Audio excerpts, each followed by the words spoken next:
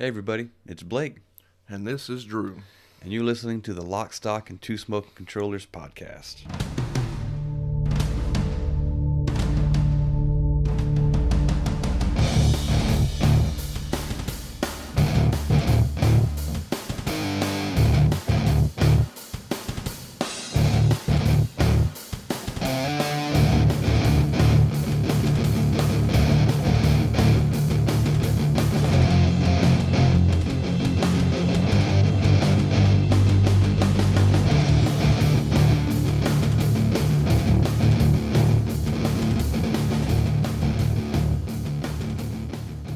What's up, everybody?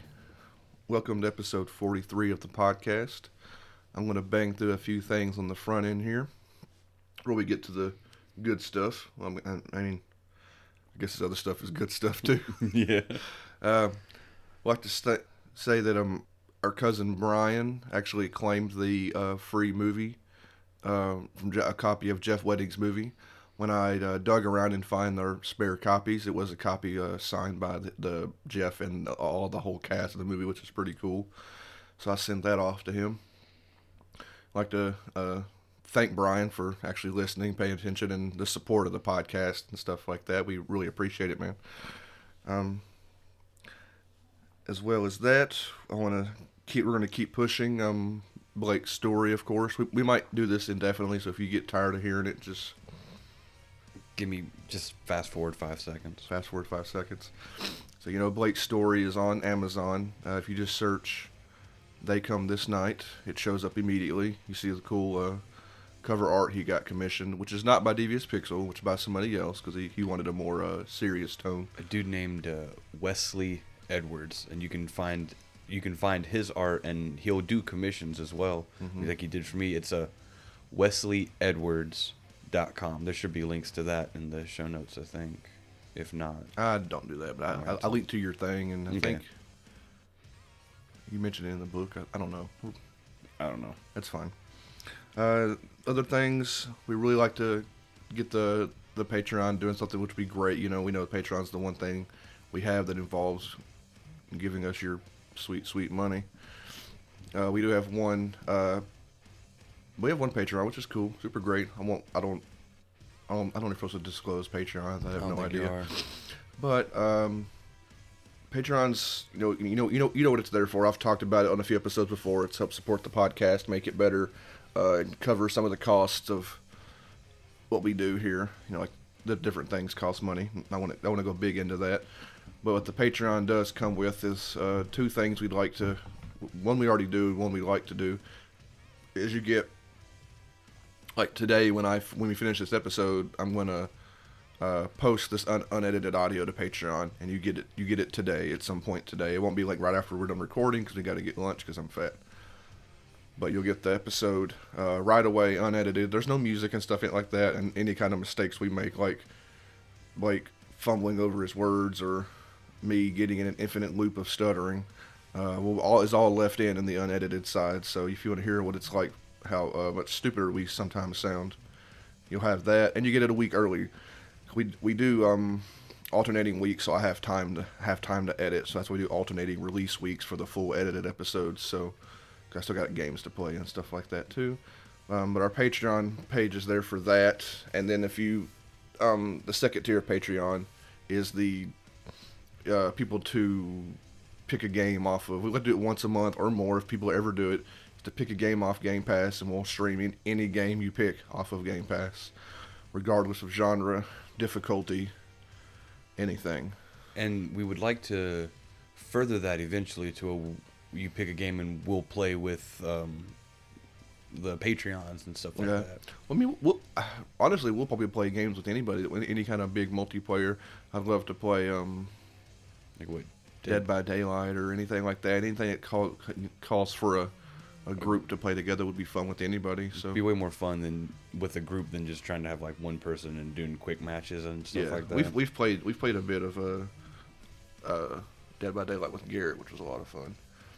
So Patreon, you just search our podcast name. It should the whole name should come up. If not, it's just Two Smoking Controllers. I think Patreon can handle your entire name though. Some things can't handle our entire name because our name is ridiculously long. for comedy's sake. But it's also rad. Yeah. After Patreon, we go do the normal stuff. We like to push the Twitter because the Twitter, I guess, is more instant than anything else. Facebook and everybody else buries your posts. Twitter, it just happens regardless, it seems like. Mm-hmm. So we will Twitter when we tweet Twitter when we are going to stream or anything like that, or I'll tweet the release of the episodes. I'll tweet other things. I don't know if Blake's used it yet. I think it's on both of our phones, but I think I usually use it for announcements and stuff like that. We like to use the Discord as well. The Discord's where you can literally talk directly to us if you want to, which is pretty fun. Could be interesting. We have different channels on there for the different sides of the podcast. So if you want to join our Discord, I think it just lets you in, or I might have to accept it. But I'm pinged right away when somebody wants to join. So hop on there and talk about stuff with us.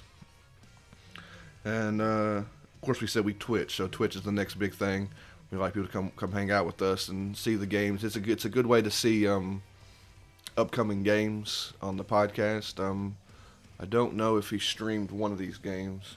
I actually streamed the entirety of the second one. Yeah, the second game Blake did stream the entirety of. The first game I'm not sure if we streamed. I don't think I did. I did a little bit of the first game we're going to talk about. So we do stream the games we're going to come and play on the podcast. We do try to stream our anything co-op we do. So we're there, we're doing it. Come hang out and check out the stuff we're doing on there. And then the last couple of bit of things is the pretty normal stuff, just the Facebook and the Instagram, which I do the Facebook posts, and Blake does the Instagram art and stuff like that. Just keep searching for our name of our podcast. I'm not going to do the whole thing for that. And then the Reddit, which I do not use whatsoever. I probably won't end up using the Reddit unless people get on the Reddit and want the Reddit to be used, which I think I like Reddit better than Facebook and Instagram anyway. Reddit is better. It's better in a way. It could still be a cesspool of whiny little babies, but most of Reddit I feel like is better and more organized. Then the last thing, of course, is the Spotify playlist, where I put all of the music I play on the podcast. Spotify? What's Spotify for? If you search our name for our name of the podcast on Spotify, the podcast itself will come up, and then the playlist should be right below that. Probably if you follow that playlist, you'll get to hear. It's a compiled of all the music we've played on here. Recently found out that we snuck in a Mark. How you say his last name? Ribley? It's either Ribley or Riblet. I don't know. Ribley, we snuck in a song, Flamingo, onto one of our podcasts one time. I don't know if you've ever caught that weird old song, but he actually put that on his 2020 album. So now I got Flamingo. I'm a Flamingo. I'm a Flamingo. I'm a Flamingo is now on our Spotify playlist. I'm super happy about that because that song makes me laugh every time I hear it. Every time. Yeah. I think that's all for what I have here. You got anything you want to add? I don't think so. You covered everything, so I think I'm okay. It's the best I've ever done because I made a list beforehand. Yeah, cool. All right. Well, with that, I'll let Blake take the reins. We're going to talk about the first of the two games we have planned for the episode. This game was on Game Pass, and as you hear us talking about recently, the game was leaving Game Pass, so we jumped on it as quick as we can. Our first game is called, I don't want to mess it up. Is it Deliver Us the Moon or Deliver Us to the Moon? It's Deliver Us the Moon. Deliver Us the Moon. Because the to and the makes a different game. If you think about it. Yeah. If you talk about the plot and all of this, like Deliver Us the Moon, it's part of the plot why they want the moon. But it's in the plot. If you to the moon, you're just going to the moon. Which isn't that hard because you do that in the game. Yeah. Okay. Yeah. But it's called Deliver Us the Moon. Oh, dusty place.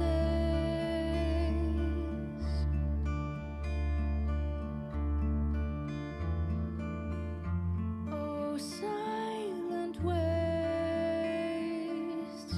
Have they forgotten our sacred task? Oh, we've sworn to. It came out September 28th, 2018. Its developer is Kyo Ken Interactive. BV. I'm not sure what the BV is, but it's at the end of it. Now, Keoken is based out of the Netherlands, out of, what is that, Dutch? I think the Netherlands is in Dutch. I have no idea. I don't know world geography. I know a couple of things. I don't even know all of American geography, if I'm being honest. That's true. I mean, neither. I don't care. The studio was originally founded November 2014. It's kind of silly how it all came to be.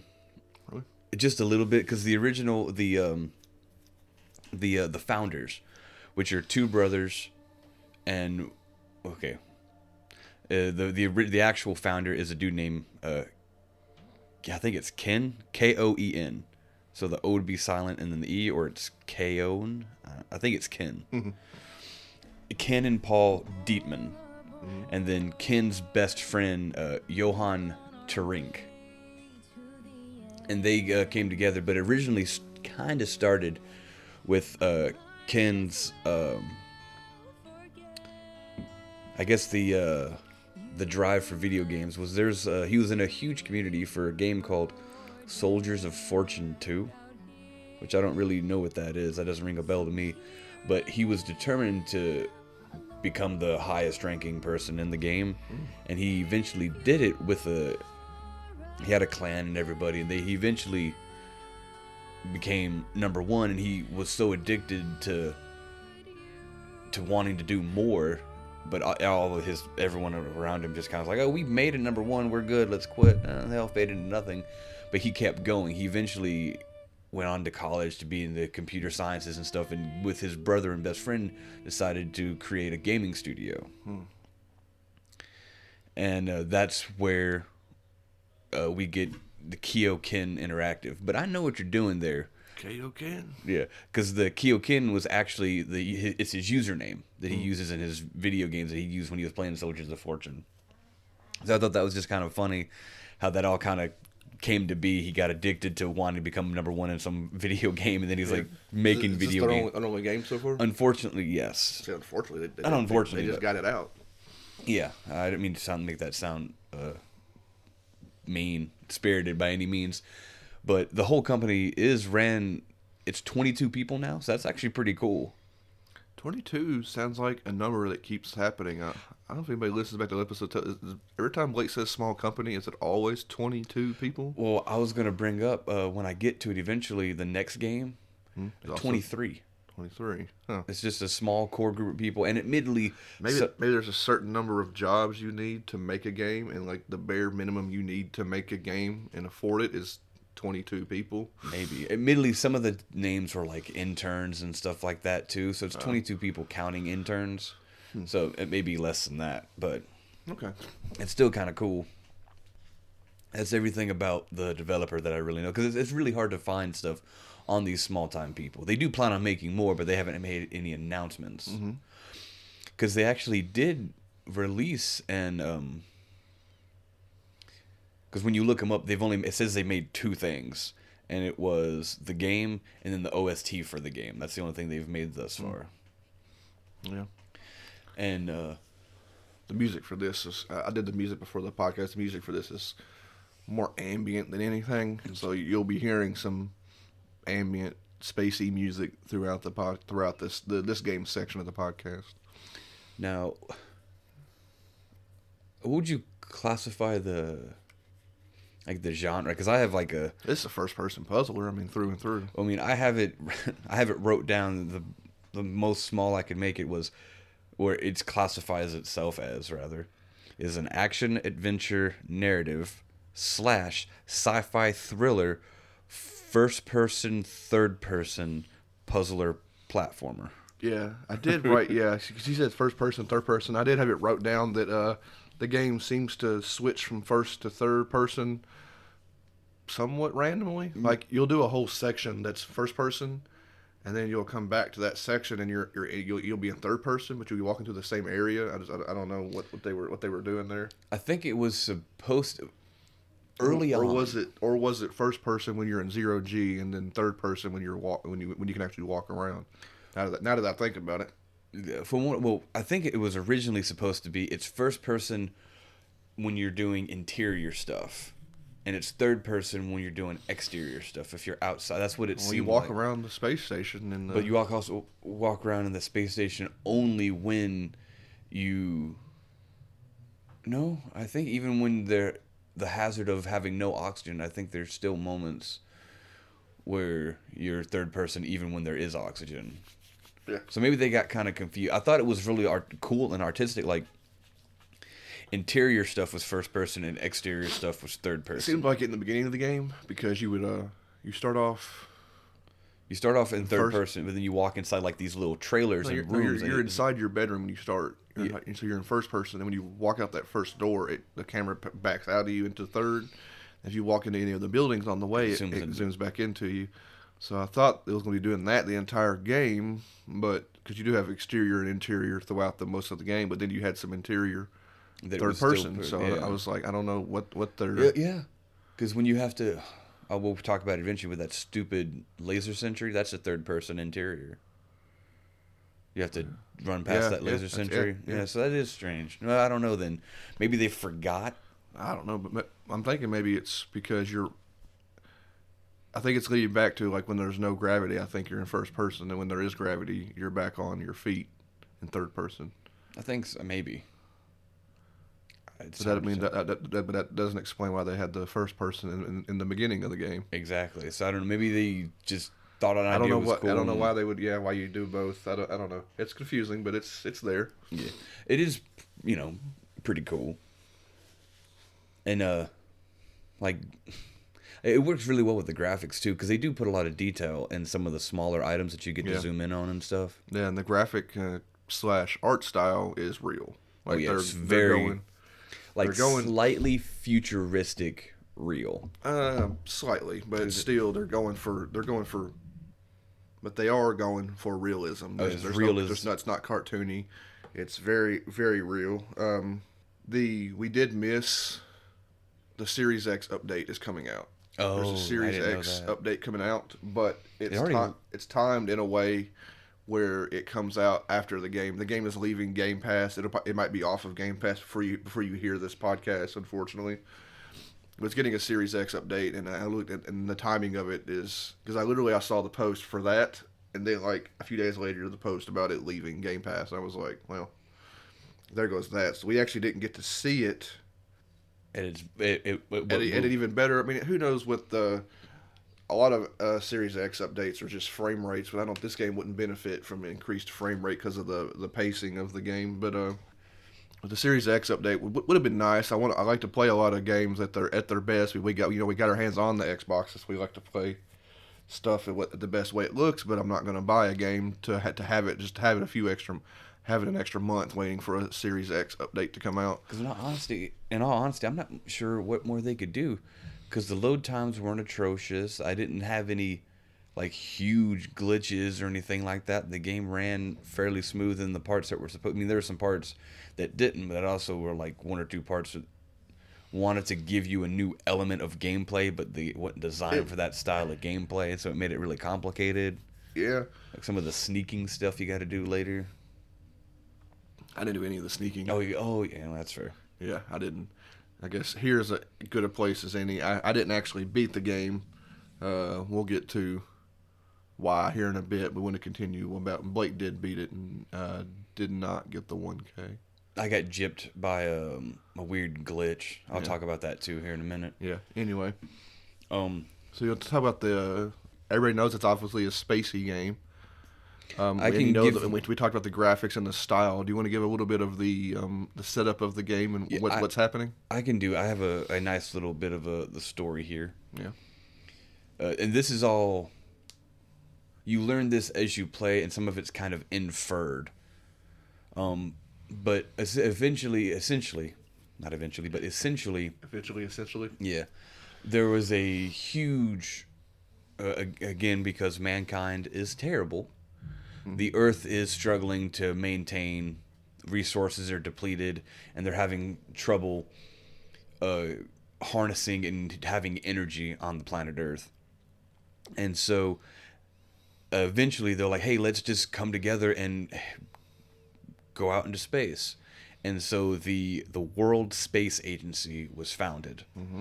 And then a few years after that, someone came up with the idea that they could solve all their troubles for energy and give the entire world free energy by literally turning the moon into a massive solar farm. And with and it took several years to build this, and so on and so forth. And they built first they colonized the moon with I think had like 3 or 4 small hub colonies to maintain the solar field, and they lived there. That was their job. They weren't gonna come. Well, I think they could come back, but it was going to be very expensive. Once you went up there, you were staying. That was kind of how the plan was going to be, because it would just be easier for everybody. And their whole job was maintaining the farms and living their lives and so on and so forth. I think it was mostly like a lot of scientists and their families. It just made it easier. And so once we got the moon basically set up, they set up these arrays that would just beam energy back to Earth infinitely. Yeah. And so they solved the world's energy crisis. And so we had infinite energy for everyone in the world. And we were happy-ish. And, mankind and all that. But one fateful night, something happened. And we lost, with no forewarning at all, communication with the moon stopped. First it was communication, and then the energy it was sending Earth halted. Cut off. They call it the blackout. I think it was called called the blackout. The blackout, which is clever.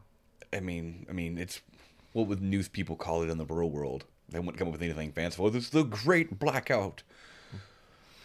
And anyway, that's kind of where we come in.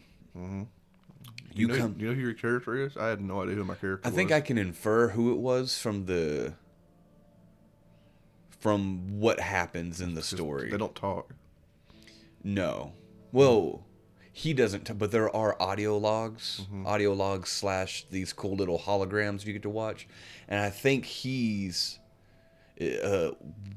one of the dudes from earlier, and he's the one who was forced to leave. Okay. Type thing, because he's like, I'll come, and when you see him in one of the audio logs or something, he like talks about, I think her name was Sarah. He's like, Sarah, I promise, I will come back for you. And how the story goes is you're the world's last astronaut. You're the last trained astronaut. So it kind of leads you, without actually telling you, leads you to believe that you're that guy. I think his name was Rafi. Rafi? I don't know. Raphael. She called him Rafi. But I think that's who you are. I'm not entirely sure. I didn't actually tell, but I like to think that you are him keeping your promise of coming back to Sarah and saving her. Yeah. Possibly. Okay. That's sweet. I guess I didn't get all that. Yeah. I probably didn't play far enough to. No, because some of those audio logs aren't even revealed until like the later chapters. Okay. Because the whole game itself. Well, you could kind of follow it a little bit, where you start on. I think you start on Earth. You start on Earth as it's basically collapsing. It's to the point again because mankind treats Earth like a trash can. So picture this. Earth is already 72% water. So we don't have a whole lot of land mass to work with.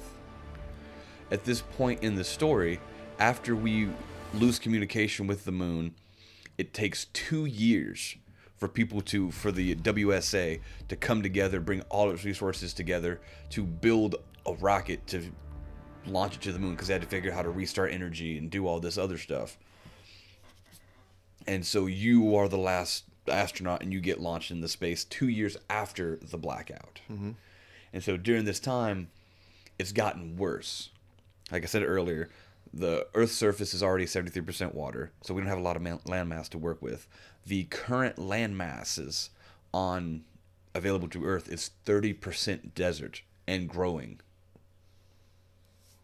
So the Earth is failing horribly. So there's a reason they were shooting to the moon. This is the future everybody kind of expects for Earth anyway in the real world. I mean, that's what the storyline of, besides, I don't know about shooting energy through space, but the basic storyline of this is it could happen, like the Earth falling apart, and you're not in our lifetime, I suppose, but like this is where Earth is heading anyway. Mm-hmm.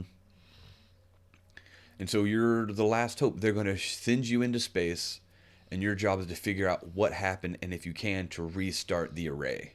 Mm-hmm. I think that's literally what they called it, the array, just so that you could get everything. You have to go to all these different. Like, the game itself isn't too terribly long, and it's broke up into about like 6 chapters. Yeah, 6 distinct moments. Does it tell you when it's changing chapters? I don't remember. Yeah, kinda, because you're usually getting on something like the launching site. That's chapter 1. Mm-hmm. Then when you get to the space station, that's chapter 2.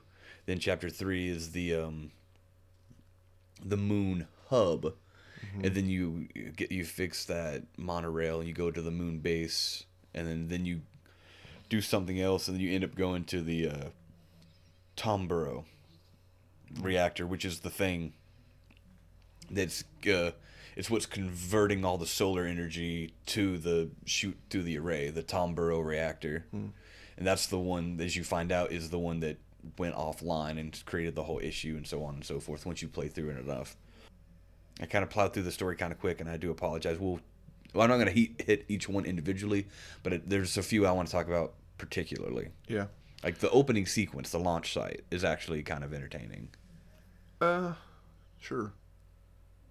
I mean, it's part of the because this is it's a puzzle game. Everything leads to another puzzle, and one of the first puzzles you deal with is being inside the rocket, and you have to initialize the rocket launch sequence by looking at this board on the wall that tells you which buttons and stuff to hit in which order, and it's timed. And I feel like this particular part, or maybe the whole game itself, works better on PC.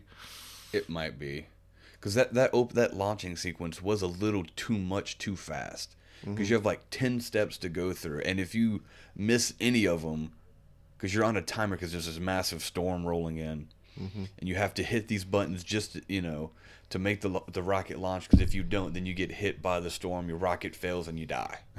I guess. So it's I get they're trying to rush you, build the suspense, get the thrill going, but it's a lot. Yeah, it's like to hit all those 10 steps and tiny buttons and stuff like that. Like I said, I think with the mouse, you just be clicking on each of the little buttons and the switches, and on the controller, you're kind of.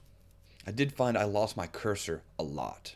It was so opaque throughout the whole game, or yeah. It was so opaque, and I didn't see an option to like make it a little brighter, but it was so like opaque. I guess the HUD was pretty hidden. I don't think there was a HUD. Not much of a HUD, yeah.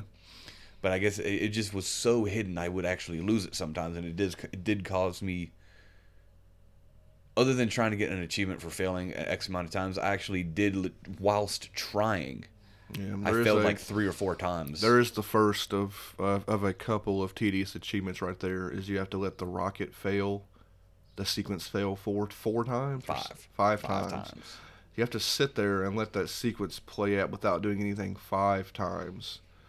We'll talk about the other achievement, the point in the game in which I quit playing here in a minute when we get to it. But the guys who made the game, you gotta learn to make achievements not so boring, not so tedious and boring. Like if you're trying to make a point with an achievement, every achievement you've done in this game that involves time or something like that, you need to cut it at least in half. Yeah, in some cases more. Yeah, maybe you have 3 failures or something like that, not 5. Like 5 is too many. You're sitting there for too long. Just sitting there. Yeah. I mean, maybe it's meant for you to actually, maybe you expect people to fail 5 times. I don't know. Yeah, that is a possibility. But I cut that in half. It's ridiculous. 5 times you're sitting there for like 10 minutes. It's simple. 3 strikes, you're out. Ha ha, funny joke. 3 strikes, you're out. Yeah, pop an achievement. Ha ha. Okay, I got it. So that's one of the achievements that I wanted to mention right there. Sitting there waiting for that to, pan out. Now there's another achievement later from once I quit. I don't know if you made any note for any other achievements that were just too long. That one is the big one. That's the big one. It was pointlessly long. Okay, we'll get to that in a minute. Let's finish your part with the sequence. So there's the achievement for failing 5 times, and eventually you hit all the if you hit all the stuff right, the sequence. Then you get to goes off. launch, and there's a pretty cool.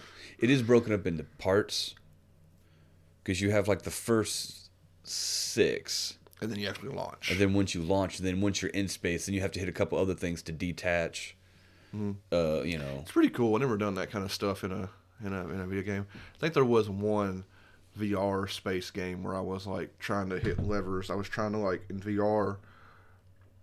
I think I had the move controllers, and I was trying to like grab levers and pull them and not smash into the Mars or something like that. Yeah. It was really hard to do because the VR between the VR and the moves not responding. Different game, but that's the closest thing I have. I don't think you played that game where you was just try not to smash into the Mars when you're trying to land. You're trying to land like a rover or some crap, and you're like hitting levers and power. It's on the VR. I think it was a demo or if it was a full-fledged game we had for VR. I don't think you ever played. probably not. Like VR, I like, which we'll get to, but it's iffy Yeah. sometimes. For sure. And now, probably, in all honesty, I think it's the highlight of the game. Is the chapter 2 is the space station? Yeah, the best moments on the space station. Yeah. We'll talk about it in a minute. You do get to detach your stuff, and you do get to do the part where you get to line up your. Oh yeah, similar to like the Interstellar, like lining up your docking thing to line up Yeah, with. so you do that in real time. So they do let you do the stuff, that stuff. But that's the end of switches and flying rockets. That's the end of that as far as I know. I didn't play the whole thing, but you get to line up your thing, and you have so much time where you're like got boosters and you're trying to. It's really just the left stick more than anything, kind of using the left stick to. Or they jacked up they made the buttons weird for it or something. It's like left and right on the analog. It's like left and right on the analog stick, and then like A makes you go up and Y makes you go down, or is it vice versa? I think it might be A and So B. you're on the A analog. up, B down. So you're on that. So instead of making the analog stick control your entire movement, it's only left and right, and you got the left and right and the buttons, and you're kind of just like, kind of like in this space now. You hear the little jets go off. You're just lining up the docking, which is neat. I'll give them of course, if you miss, then you kill yourself. Yeah, Blow the rocket up, blow the space station up, and doom mankind. It's not that big a deal if you fail. Thankfully, there's no achievement for failing it 15 times or anything like that. I mean, I landed on the first go. Cause you have a screen indicator, and it kind of tells you if you're on the right track, and it's indicated pretty well. And thankfully, there's no achievement for failure there because that's a fairly slow sequence, which I did write down that it's a little sort of the reason I don't mind a slow game, but I did write the pacing and the puzzles of this game is immensely slow. Yeah. All movement in the game and all puzzles, everything you do in the game. You have a running, but you don't really run very fast. No, you don't. You go from like a slight walk to a power walk, kind of. And I don't even know if you even really had a. there was a speed increase. It's one of the triggers, but it wasn't very. Is it like what's that game? But everyone gone to the Everyone gone to the Rapture, where it has the game indicates that there's a sprint button, but it doesn't. It literally doesn't do anything. Yeah. I remember people reading about that. People make fun of. We didn't talk about that game.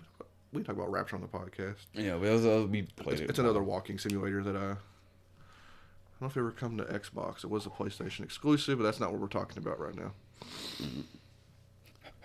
So it's slow. The game is slow. So once you're on the PlayStation, when you're initially on the PlayStation, when you're initially on the space station, you are in 0G. There's a bunch of 0G. I imagine there's more later in the game as well. You don't 0G again after the space station? Because you are on the moon. You're on the moon. You have light gravity, yeah, but okay. So when you're on the space station for a while, I think comes and goes. You do have 0G, and 0G's pretty neat. It's kind of typical. You move real slow, but you do full three-dimensional control. You have little boosters. Yeah. You can see how the designers of the game, and I assume people. I don't know if they did any kind of research of how when in a 0G environment, how you design a building, because you have full free reign in 0G. Buildings can be built differently, and you see as you turn and move. Like when you flow into a place, you have doors in every direction because you can use every direction in 0G. So that's kind of neat looking around and finding other doors and flowing around. I've played 0G stuff before. You get it like Dead Space and almost every space game ends up with you in 0G at some point. Yeah, I'm just glad I didn't have to play basketball in this. Yeah, surprisingly enough. There's of course the old. It can be very disorientating. It can be, yeah. So you don't know where you're going. They label things. We're following a guide. Was it a TA guide, right? It was a TA guide, yeah. A TA guide for until it would go towards crew quarters. You kind of just spin your camera around looking for a sign that says crew quarters. You go towards the red hallway. So we kind of knew where you were going. I imagine much more disorienting if you had no idea what you were doing. Yeah. You do have, unfortunately, because it's a space game, there's sequences of low oxygen. Every space game has it. I assume there's probably more of that because there's no air on the moon. I imagine there's more of those sequences on the moon. There is, of course, another waiting achievement here. Not as bad as the other one. You have to wait and grab air when you have to grab air when you That's have right. You have to grab an air tank when you have 1 second of air left in your thing. So that was kind of like that one wasn't as bad because you only have like 3 minutes of air anyway. You it kind of float around for a minute and kind of float kind of near an air tank with your cursor on it, just waiting for that 1 second mark to come. And one thing we didn't talk about either just now, we kind of glossed over because we went straight to the launching sequence. We didn't really talk about what you did inside the base. On Earth? Yeah. There's I think this game was kind of ruined by not super great achievements, but it's also their first game, so they thought, I guess they wanted like increased attention with some things. Maybe. But boarding the rocket ship, you had to wait till under 5 seconds. Yeah, there's a time to, yeah. You had to go all the way up the rocket, and then before you hit the ladder to get into the cockpit, you had to sit there and wait. Lots of waiting achievements. So you have you're being timed for the storm. Back like you said, there's a sandstorm coming. You got to prep all the rocket stuff on the outside. Hit it, whatever you got to do. Buttons you got to hit. You literally have to hit launch button, do the 2-minute countdown, and then run outside up the ladder to the elevator, ride the elevator up to the cockpit, then climb into the cockpit. Well, there's a ladder leading in, and the ladder that leads to the rocket, which is your end point. Yeah. You have to stand in front of that ladder until under 5 seconds. Until 5 seconds. 4, 3, 2, 1. I spaced out, ironically, for a second in that sequence. I was doing something or reading the guide, and I hit it at like 2 seconds. I was like, "Oh God!" and I hit it. So it's kind of funny. But so that's another. So where are we at? We're up to two. We're up to three waiting things. 3 waiting achievements already the ones that I know about, and that's just not good achievements. It makes a mess of things sometimes. Now you could obviously forget us. You could just play the game and not even care. Yeah, right? That is entirely true. Entirely play without achievements. That's makes for better games sometimes. We talked about that in other games where achievements can make for a bad experience, and this game wasn't helping. It didn't help them. Yeah. Anyway, back to the space station, oxygen. So oxygen is 0G. What else do you have in the space station? Oxygen 0G, and you get your first, really your only tool is you break open a laser, and you jerry rig a cool laser mounted wrist laser cutter for cutting like diamonds and stuff. And weirdly, it's used for they latch and lock every door. You have to. I guess. Yeah, it's space. If there's a crack, bye-bye. They don't have, like, press this button, unlock this door. Like, everything you have to laser. From that point forward, you have to laser. No energy. Everything No open. electricity. There's no energy There's anywhere. no power. Lights and stuff are on. They just weren't shooting power to the Earth. I thought they had power in the station. Because you turn the power, there's computer screens and stuff. You have to turn the power back on. I guess, but even then, though. But even when you turn the power back on, you're still lasering panels off of everything. But you have limited power. You have to move the batteries and stuff like that. It's very limited. It makes sense, though it's weekly. I think they were just giving you excuses to use the laser. Yeah, that laser is cool. Yeah, it's neat. I did enjoy that. They just didn't use it creatively enough, in my opinion. It was literally just cut the latch, cut the lock, and I was like, oh, you could have did something a little cool. At least once in the game, it'd have been kind of cool to have done like a little light mirror puzzle with your laser. You say that now, but I hate light mirror puzzles. As I said, just one. Just one. But considering their track record. Yeah, you'd have to do it, and then you have to wait 48 times, and then wait at the last mirror for 3 hours. But yeah, I'm just saying it could have been cool once. Yeah, and you say that, but every time I see a light mirror puzzle in a video game, I'm like, Jesus, I don't want to do that. I hate laser mirror. I don't even like. We talk about I don't even like puzzles. That is That's true. why I follow guides for puzzle games because I want the story and I want the puzzle to be gone. Anyway, Well, lasers. So I'm going to be kind of spoilery for this game because it's not a terrible game, yeah, but I don't exactly advocate to go spend money on it. yeah. So we'll He don't want to go through the entirety of the rest. So I want to talk about the rest of this. So we're going to go off the space station and go into the moon sequence and stuff like that. The moon sequence is the second half of the game. I think it's. We'll get here in a second. Where I quit, I think majority of it is boring enough that you don't have to go over it. Yeah. And you can kind of. I think we will do a spoiler again here in a little bit. He kind of wanted to talk to me about the ending. Yeah. Tell me this because I didn't get to the ending. I think he wanted to say the ending just in case. But before that, we will talk about the arguably the best sequence in the entire game, which I got to experience. And honestly, it was the coolest part of the game. Highlight of the entire game. You can't be in space on a space station without something going wrong and blowing up. It's in every video game. It's in every movie. It's in them all.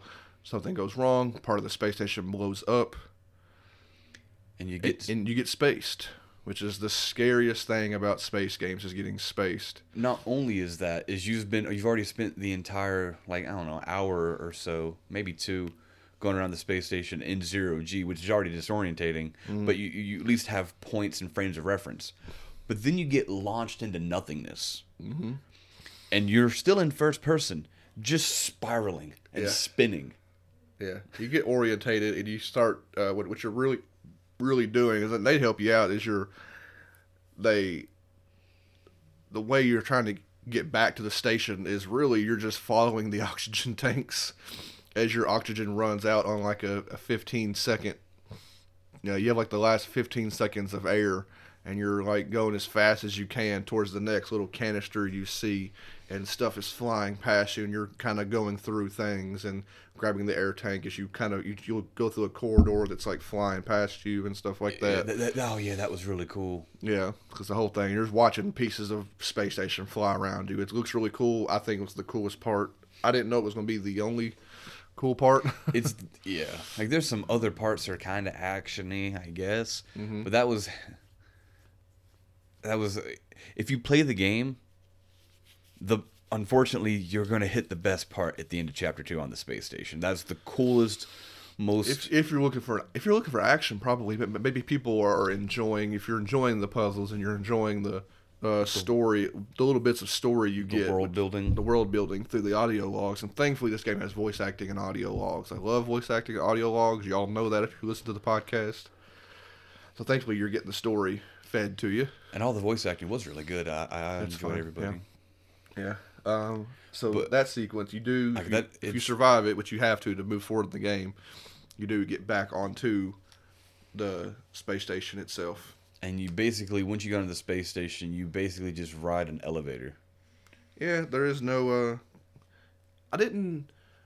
Is that normal for a space station to be literally physically attached to a place by a long elevator? Is that because usually aren't space stations float?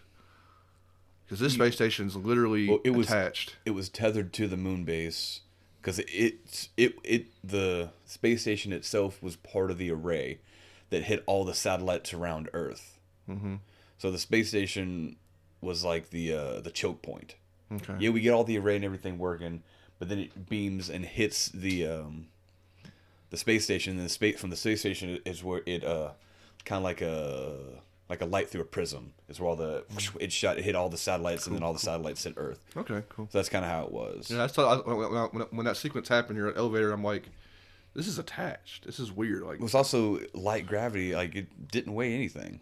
I guess, but like, stuff just not just like hit that every now and then. It seems dangerous to have something like that. I'm sure it was reinforced with like titanium and a bunch of other super heavy metals that didn't. It just seemed, I don't know, not the brightest. I'm sure they didn't use it for real glass. It's probably like plexiglass or some bulletproof crap. But like I said, wooden meteor. So, the elevator, there's nothing fancy about that. There's no drama. You just ride the elevator down to the moon. Do you immediately get into a vehicle, or there's other puzzles and stuff? There's other puzzles. 'Cause the first thing you do when you get to the moon base is one of the first things you get is your little companion robot. Yeah, you put a little companion robot together, which is fine. You end up with a little robot. I don't think it doesn't talk to you, but it's how you see. That's how you see the hologram. It's how you see the hologram sequences, and you can control him flying through vents, and he can do other little cool things. He's there to help. Basically, what he is, you got to put him back together, which is a puzzle. Is there anything else on that moon base before you go outside you want to talk about? It's just puzzles and puzzles and puzzles. Everything leads to another. Not really, because building the robot and using the robot to but you've had that mechanic before where you control a small machine or a smaller character like clairvoyance or something. You just take over it, and it's cool. It's fun. It's called the ASE robot. I can't remember what ASE stood for. Artificial I didn't write it down or symbiotic anything. entity or something. But everyone on the moon base has one. Basically, it's just a companion bot. Mm-hmm.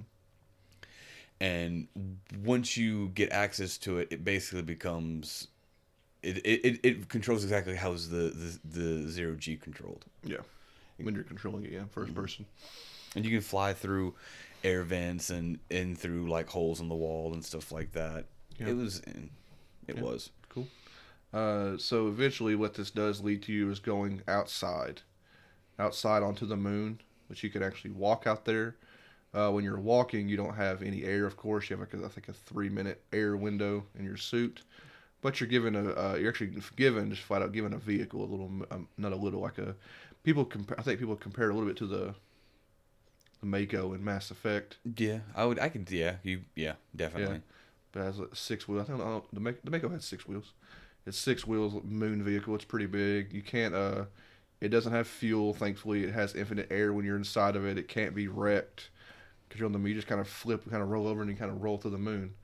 So here's where I quit. At this point, Blake had done when I was playing. I think you'd done beat the game by now. By now, yeah. Yeah, you'd done beat the game before me, and I was playing catch up. The first thing you do on the moon, if you're achievement hunting, is they want you to survive on the moon's surface for 30 minutes in real time. We've talked about before achievements like this or any other money achievements, stuff like that. They need to be cumulative. You always want a cumulative achievement.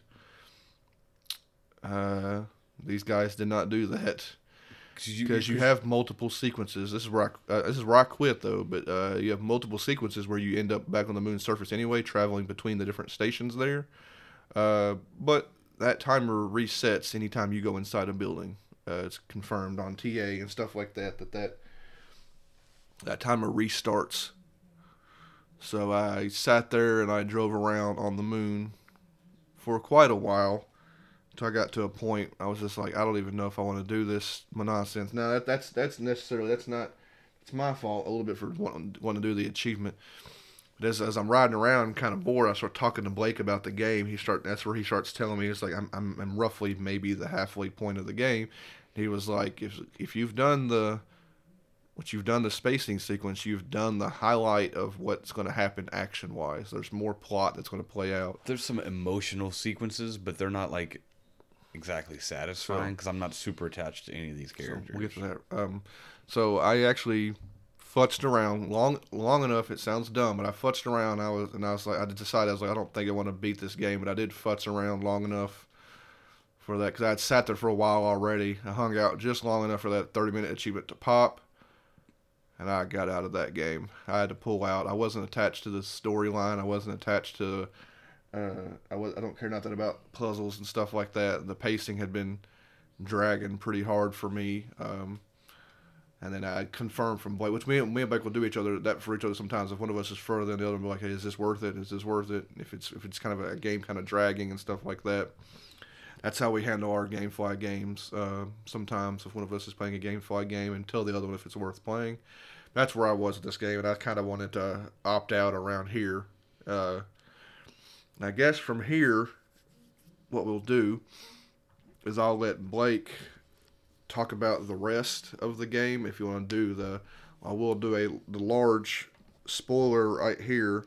If you don't want to know, if you want to play this game, and you want to know how it ends on your own, I would skip ahead past this until you hear us talking about a different game and adjust your listening by that point. I don't know how long you gonna do. How long you gonna spend on I'll this? try to be quick, but it won't. It is a minute or two, probably. A few minutes. Yeah. So skip ahead a few minutes if you don't want to hear how this game ends. This will be my first time hearing how it ends. I don't know myself how it ends, but you've been warned for spoilers. So you go through everything, and you do everything too much. The game is just it's half as long as it needs to be, but Twice as long. yeah, twice as long. The game itself is probably about 10 hours or so. And I get it. They wanted to, you get lost in the world and run around and get drawn into the world and the story. But you're redoing a bunch of stuff very often. You're just repeating the same puzzle. Move the energy. Get this dead battery out. Find the active battery and somehow get the active battery back to where the dead battery was. That's every puzzle. All of them. That is every puzzle. You said you go to the other generators or factories. What are they? The reactors. Reactors. That's the word I'm looking for. Reactors. Reactors that give the power to everything. Because you go to the moon hub, then you go to the moon base like Delta, and then you go to the Tomborough reactor, and the whole thing is you're getting energy to the monorail station, getting energy to the vehicle base, so you can get the moon rover. And you ride. I guess you assume you ride the monorail. Is that just a? Is that just a like a? It's just a sequence? monorail, yeah. You just kinda, Well, there's one moment that's kind of stressful, but it's got nothing compared to the being space. the monorail break or something. Well, as you're going, the train track is been collapsed by something, and you have to slam the brakes. Such a cliche moment. Yeah. It's like they didn't have. I mean, I don't want to crap on the guys too much. It's like they didn't really have any. They didn't have any original ideas. There's not anything even. I don't know. You keep going. It just seems like there wasn't any real original ideas in the thing. Well, the whole thing, like I said, it is an entirely narrative-driven experience. I would have preferred it honestly be more narrative, less puzzle. Yeah. Like Almost some be- Tacoma almost or just- the station. Just be a like the station. Yeah, just be a. I love the another station. space game we liked a bunch. Same thing with Tacoma. I don't think we've talked about Tacoma, but We don't talk about Tacoma. Those are walking simulator games that I enjoyed more. Yeah. So anyway. yeah. They could have did some slight puzzles, but it was too much of the same puzzle over and over again. Yeah. And then eventually, because you said he's on the moon surface, you have to do it twice. You have to go inside these arrays and realign them up with the primary hub. How many arrays are there? Well, you do that twice in the moon hub, and then you go to the moon base. You do it one more time, and then in the last part of the Tomborough reactor is you're doing it again for a fourth time. But that is way more annoying because the circumstances surrounding it. It is obnoxious. They amp up the difficulty with arbitrarily.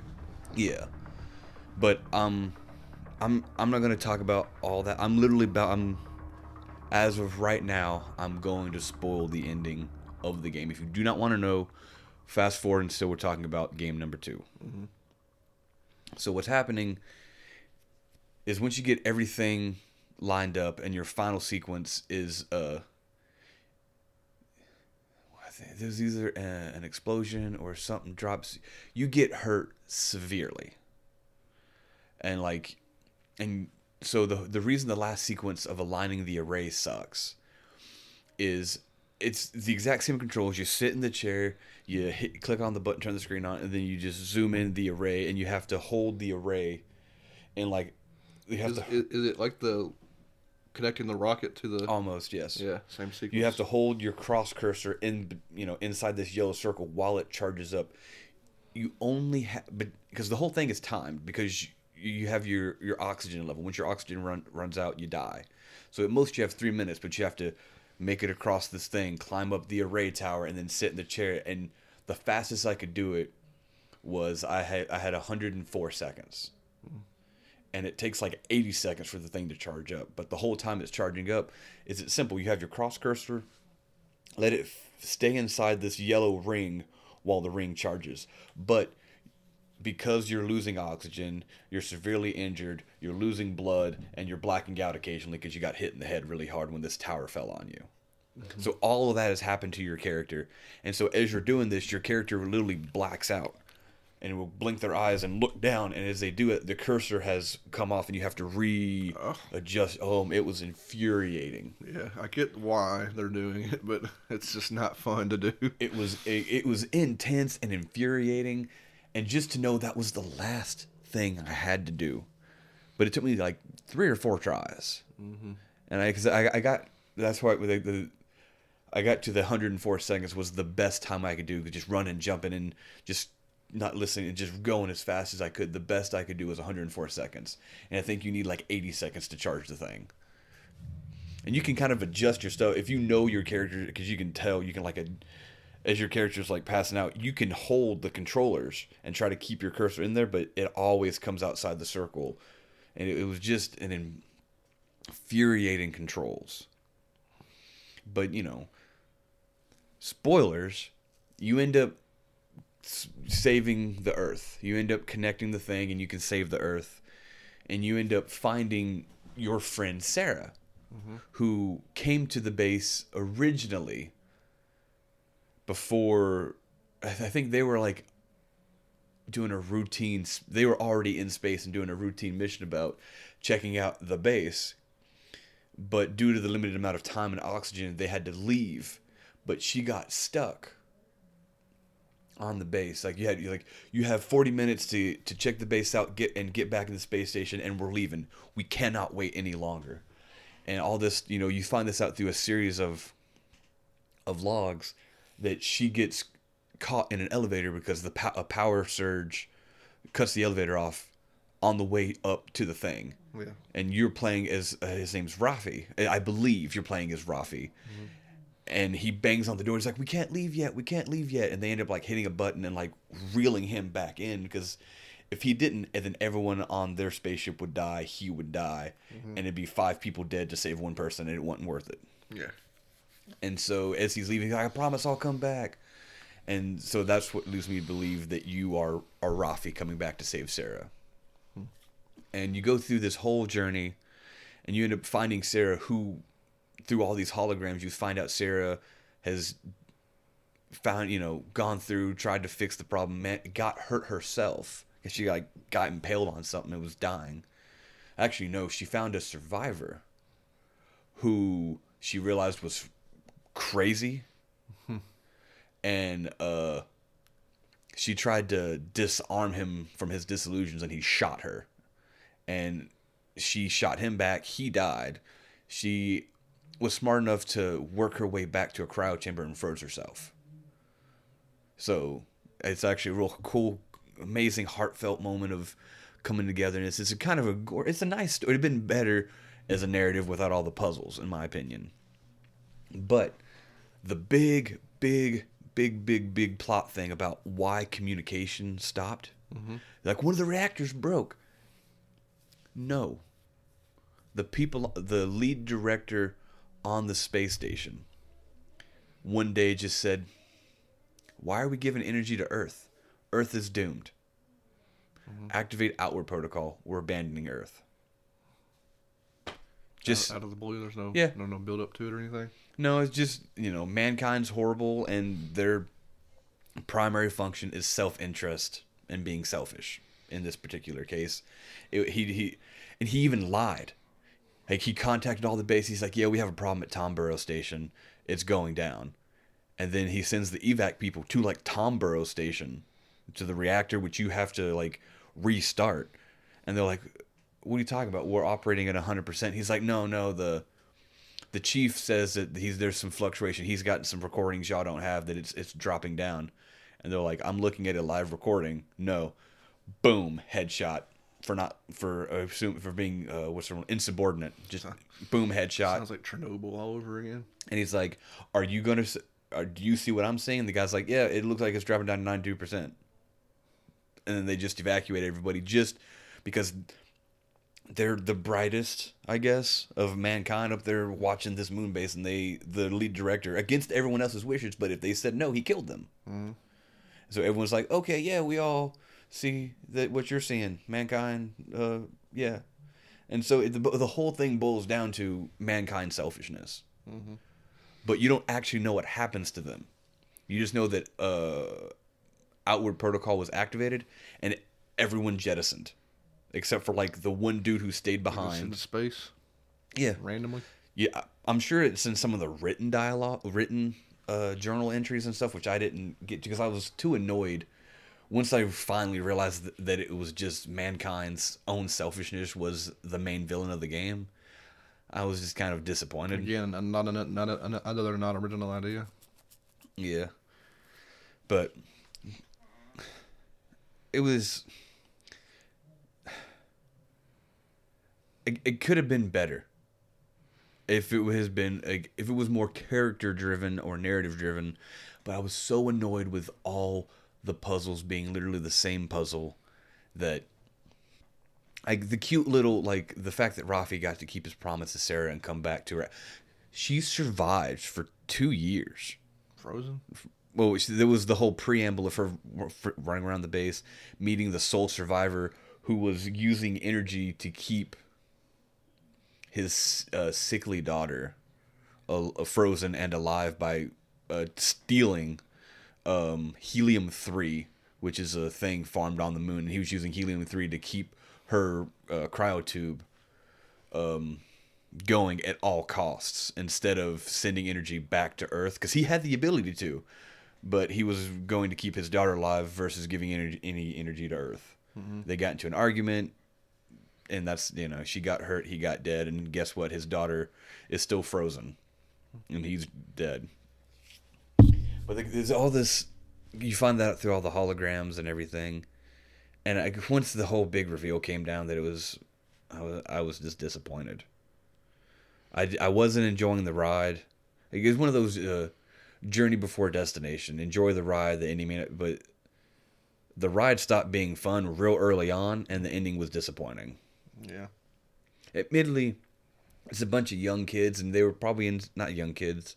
Well, probably they look like they're in their 20s, and inspired by cool space movies like Gravity and Interstellar and stuff like that. Like, this didn't have any of that Interstellar stuff in it.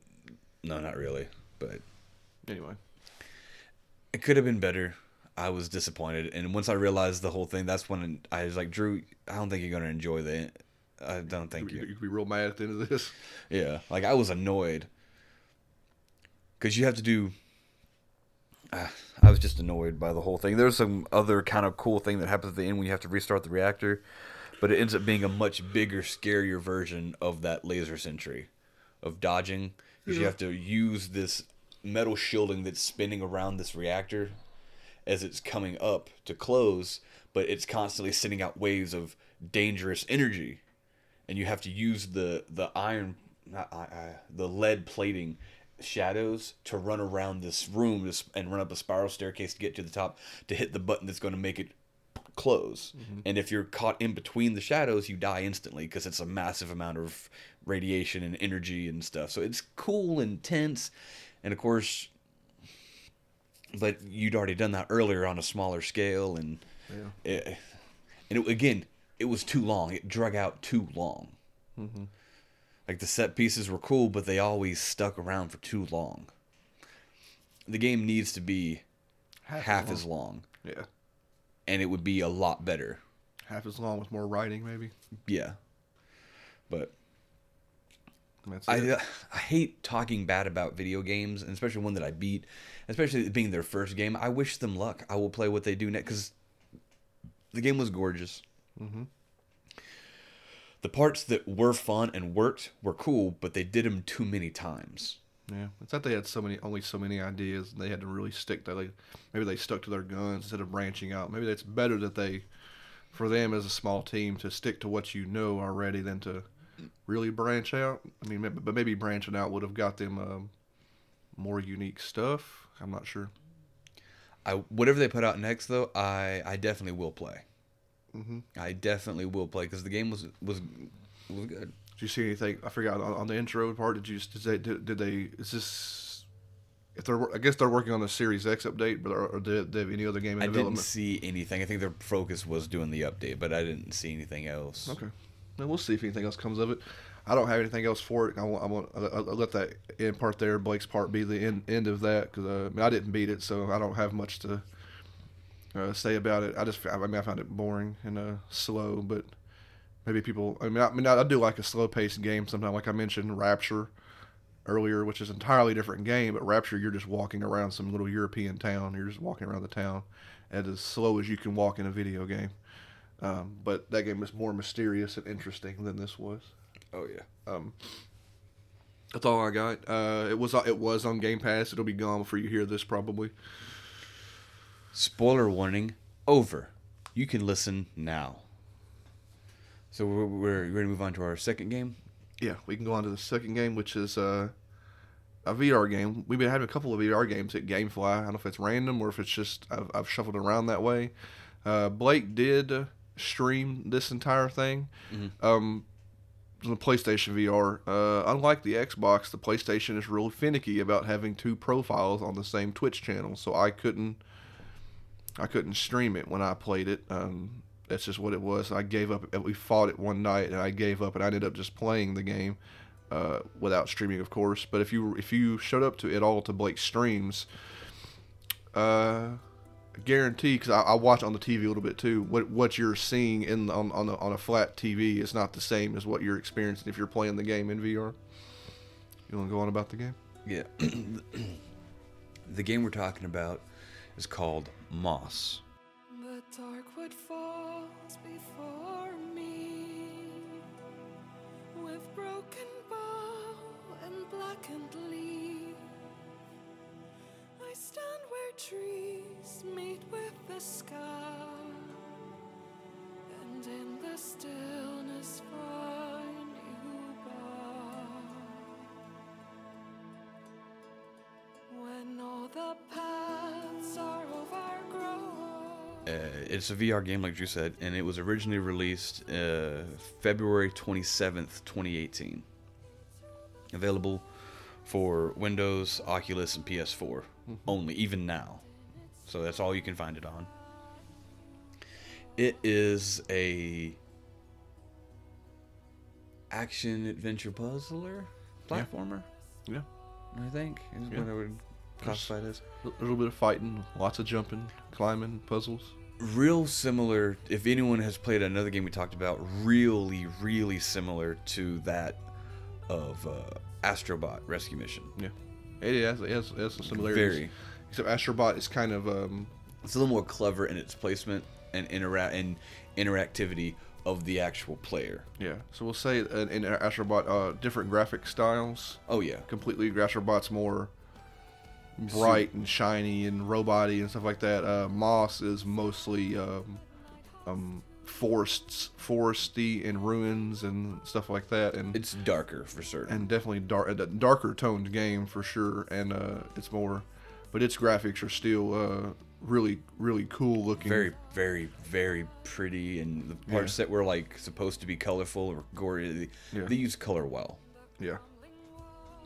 And it looked really neat because the main thing I wrote down about I love the art style for Moss. Looks really cool, looks really good.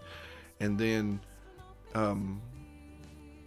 Moss is divided into what I call, in my brain I kept calling them dioramas. Each little loading screen goes to another little section, and what you are is the VR is you're the camera looking down at the little Moss, and the little Moss is, I don't know what Moss. Her name's Moss is the name of the world. The little mouse you keep talking about. Yeah. Her name's Quill. Yeah, so you play the little mouse. So you're a camera looking down, and you're controlling a little mouse running around. But it's cool because what you're looking at is it's like a diorama. It's like a cool little built diorama, and it's 3D. When you're in VR, the way you're looking at it, it's 3D. Like you're in it. It's hard. VR is so strange to explain in words if you haven't been playing VR games. We've played a couple of VR games, but you're looking down and it's cool. Like it looks in a way that you can like VR, like people want VR to look. It looks like you can reach out and just in front of you and just like touch this tree or with your hand, like move this crate for Quill if you wanted to, but that's not how the game works. Cause you're just controlling Quill. Well, it's one kind of, it's, how do I explain this? The game starts differently than you're expecting. Because the game's with the book, like reading a book. The game starts with you as the reader. Yeah. You start off in like a cathedral going through an old library of books, and you come across a book called Moss. Mm-hmm. And when you open it up and you start reading it, it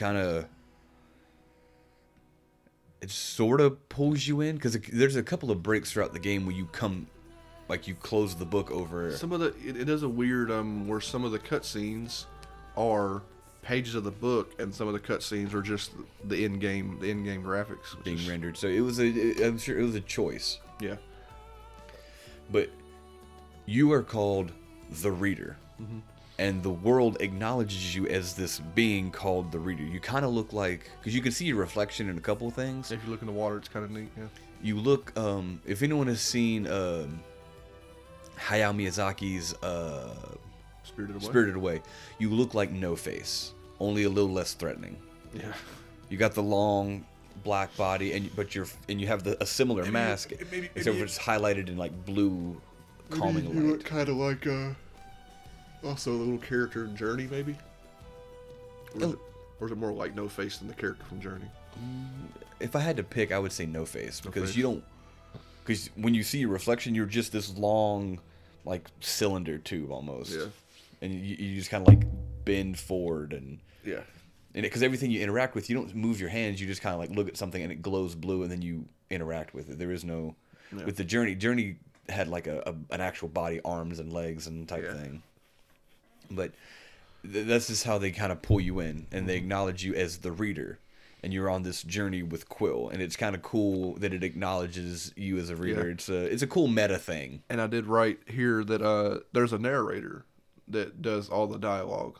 Yes. In the vein of an earlier game, Stories to Path of Destinies. Mm-hmm. This is a female narrator. I didn't find her name, did you? No, I actually kind of forgot about that. Yeah, so there is a narrator who narrates the story itself, but she does all the dialogue for. There's no other voice actors. Like she does it all. She narrates the whole game, and she does a really good job. I wish she'd kind of found her name, but I was focused on the actual game and I forgot about that. Yeah, it's part. Yeah, that's okay. That's okay. But if can you put look it her, in if the you note. look at the game and find her name, she did a fantastic job of narrating. Kind of how good. I don't remember the guy's name for Stories either, but it's interesting to see these games that have people narrate the stories, because we're used to this kind of stuff because me and Mike listen to audiobooks, but it's cool to see it in a video game. And it's better than the game having no voice acting at all if you have one person that can do this. Yeah, it was good. I did enjoy that part. Mm-hmm. Yeah, so and you meet other characters that talk and stuff like that, but She does it's all through her. It's literally like a visual audiobook. Yeah, visual. It kind Interactive of is like a audiobook. visual audiobook. That's a good way to put it. It's kind of a very visual audiobook kind of way. I think it was pretty neat. And again, great job. It fits into the fact that maybe, well, if you're sitting in a big cathedral reading a book, if like you're reading a book but you had a narrator, or Well, it could very well be that the reader was that narrator. oh that's you. I think that's how it could be. Oh, I think that'd be kind of a cool way to look at it. So then the Because you don't know what you are. You're just a person in a row. Does the narrator acknowledge the reader? No, I know the characters like Quill and the frog and the other little person you talk to. They all, I don't know what the frog does, but everybody else acknowledges the reader. But does the reader acknowledge themselves? No, because the narrator does refer. She says you and Quill. Okay. So I don't think it is. I think there's a narrator looking down on you while reading the book, narrating you're alive. It's again kind of a meta experience. Now, the story for Moss is not super. It's a save the world from a bad guy. Yeah, It's Are you kind of saving the world, or are you saving this? You're saving this a local, kingdom. This kingdom, kingdom, like a pretty localized much. kingdom. because the story starts. You get a little bit of backstory because you leave the opening pages of the book is that Quill and most of the mouse kind in this area used to live in this castle before this calamity happened, and this being known as Saffrog, who is that awesome looking final boss. I'm not going to spoil that because he looks awesome. And they take over the castle and they force all mouse kind to leave, which leads to a huge. It's like I said, it's very dark. It's a huge mass murder scene. You don't see anything, but they tell you that they lost half their people when they ran away. Yeah. And Quill's uncle, because her family's dead, it's just her and her uncle, and he has taken it upon himself to go to the castle to try to slay Saffrog. And so most of the game, actually, I think the entire game is you trying to find your uncle, because the enemy has started reawakening out in the forest. These little cool mechanized creatures. Yeah, mostly crabs. It's like they crabs. They look kind of like crabs. Yeah, crab, beetle. There are these, I think, these little fungus stick creatures that explode. Oh yeah. And then I think that was kind of it. There wasn't a whole lot of. Do we know why there's little mechanized dudes? There's a reason why, because the fungus things are just like or they're like an organic creature. But why is there little machines? Well, the fungus things are machines too. They beep beep beep. They're machines. I think that's just. I think they were organic. We'll agree to disagree on that. You know what? Screw you. Okay. Get his nose to stop bleeding. All right. It's an organic creature. I'm sorry. Anyway, they don't really explain it per se, but this is technically only because like you open it and even at the end there's a cool trophy. It says a promising beginning. This is just book 1. Yeah, it is. It ends with more to come. And more kind of recently, the director of the game, a gentleman named Rick. Oh yeah, we got so into the game you forgot to talk about Yeah, I'll talk about that now, and then we'll get back to it. We got kind of into because it's a really cool game. Sorry. Yeah, we do that from time to time. We'll take a quick break right here to talk about the developer. The developer is PolyArc. They're a Seattle, Washington-based company. Again, 23 people working on the game. And from what I can tell, it's I don't know how many people of the 23, but the founders of PolyArc are all ex-Bungie people. Really? Yeah, all the founders. And this is their first game, and technically the game already has a DLC built into it, which I thought was weird. That whole frog thing and the challenges, you can just not do that. It's DLC they added in. Is it DLC or is it just side? Well, when you look at the trophies, it's classified as DLC. Yeah, it's a separate. So I think it is. Trophies separated. Yeah, which is weird. We didn't buy anything. It just came pre-built into it. And one of the game director, I also assume he's one of the founders, is a gentleman named Rick Lico, Lico, Lico. And during I think it was like almost a year ago now, but during a recent AMA on Reddit, people were asking him, when's book 2 gonna come out? When's book 2? And he's like, I don't know. We don't really want to talk about things going on in the company right now. He was just being super coy and kind of laughing when anyone would ask him a question. When's book 2 gonna come out? And so people don't know if we're going to get an actual full-blown book 2 or we're going to get DLC that'll be book 2. Whenever he was asked, he was just kind of like, he was just being funny and coy. Well, I hope they do a whole new game because Sony has announced a full-fledged PS5 VR. Yeah, I would love to see like not too much, but like a nice little Moss trilogy would be fun and cute. Yeah, a trilogy's fine, but I just want them to hopefully use the added power of the PS5 and a new headset. And they announced new headset, new controllers, new everything would be really nice and have an even better looking Moss game, Moss sequel. But one of the reasons, like, I don't know exactly why they left, but during the AMA, one of the things I read was they left, him and his group of friends left Bungie because they wanted to focus on more narrative, character-driven experiences. And they were just, that was their ultimate goal, was they were kind of tired of that genre and wanted to do something else.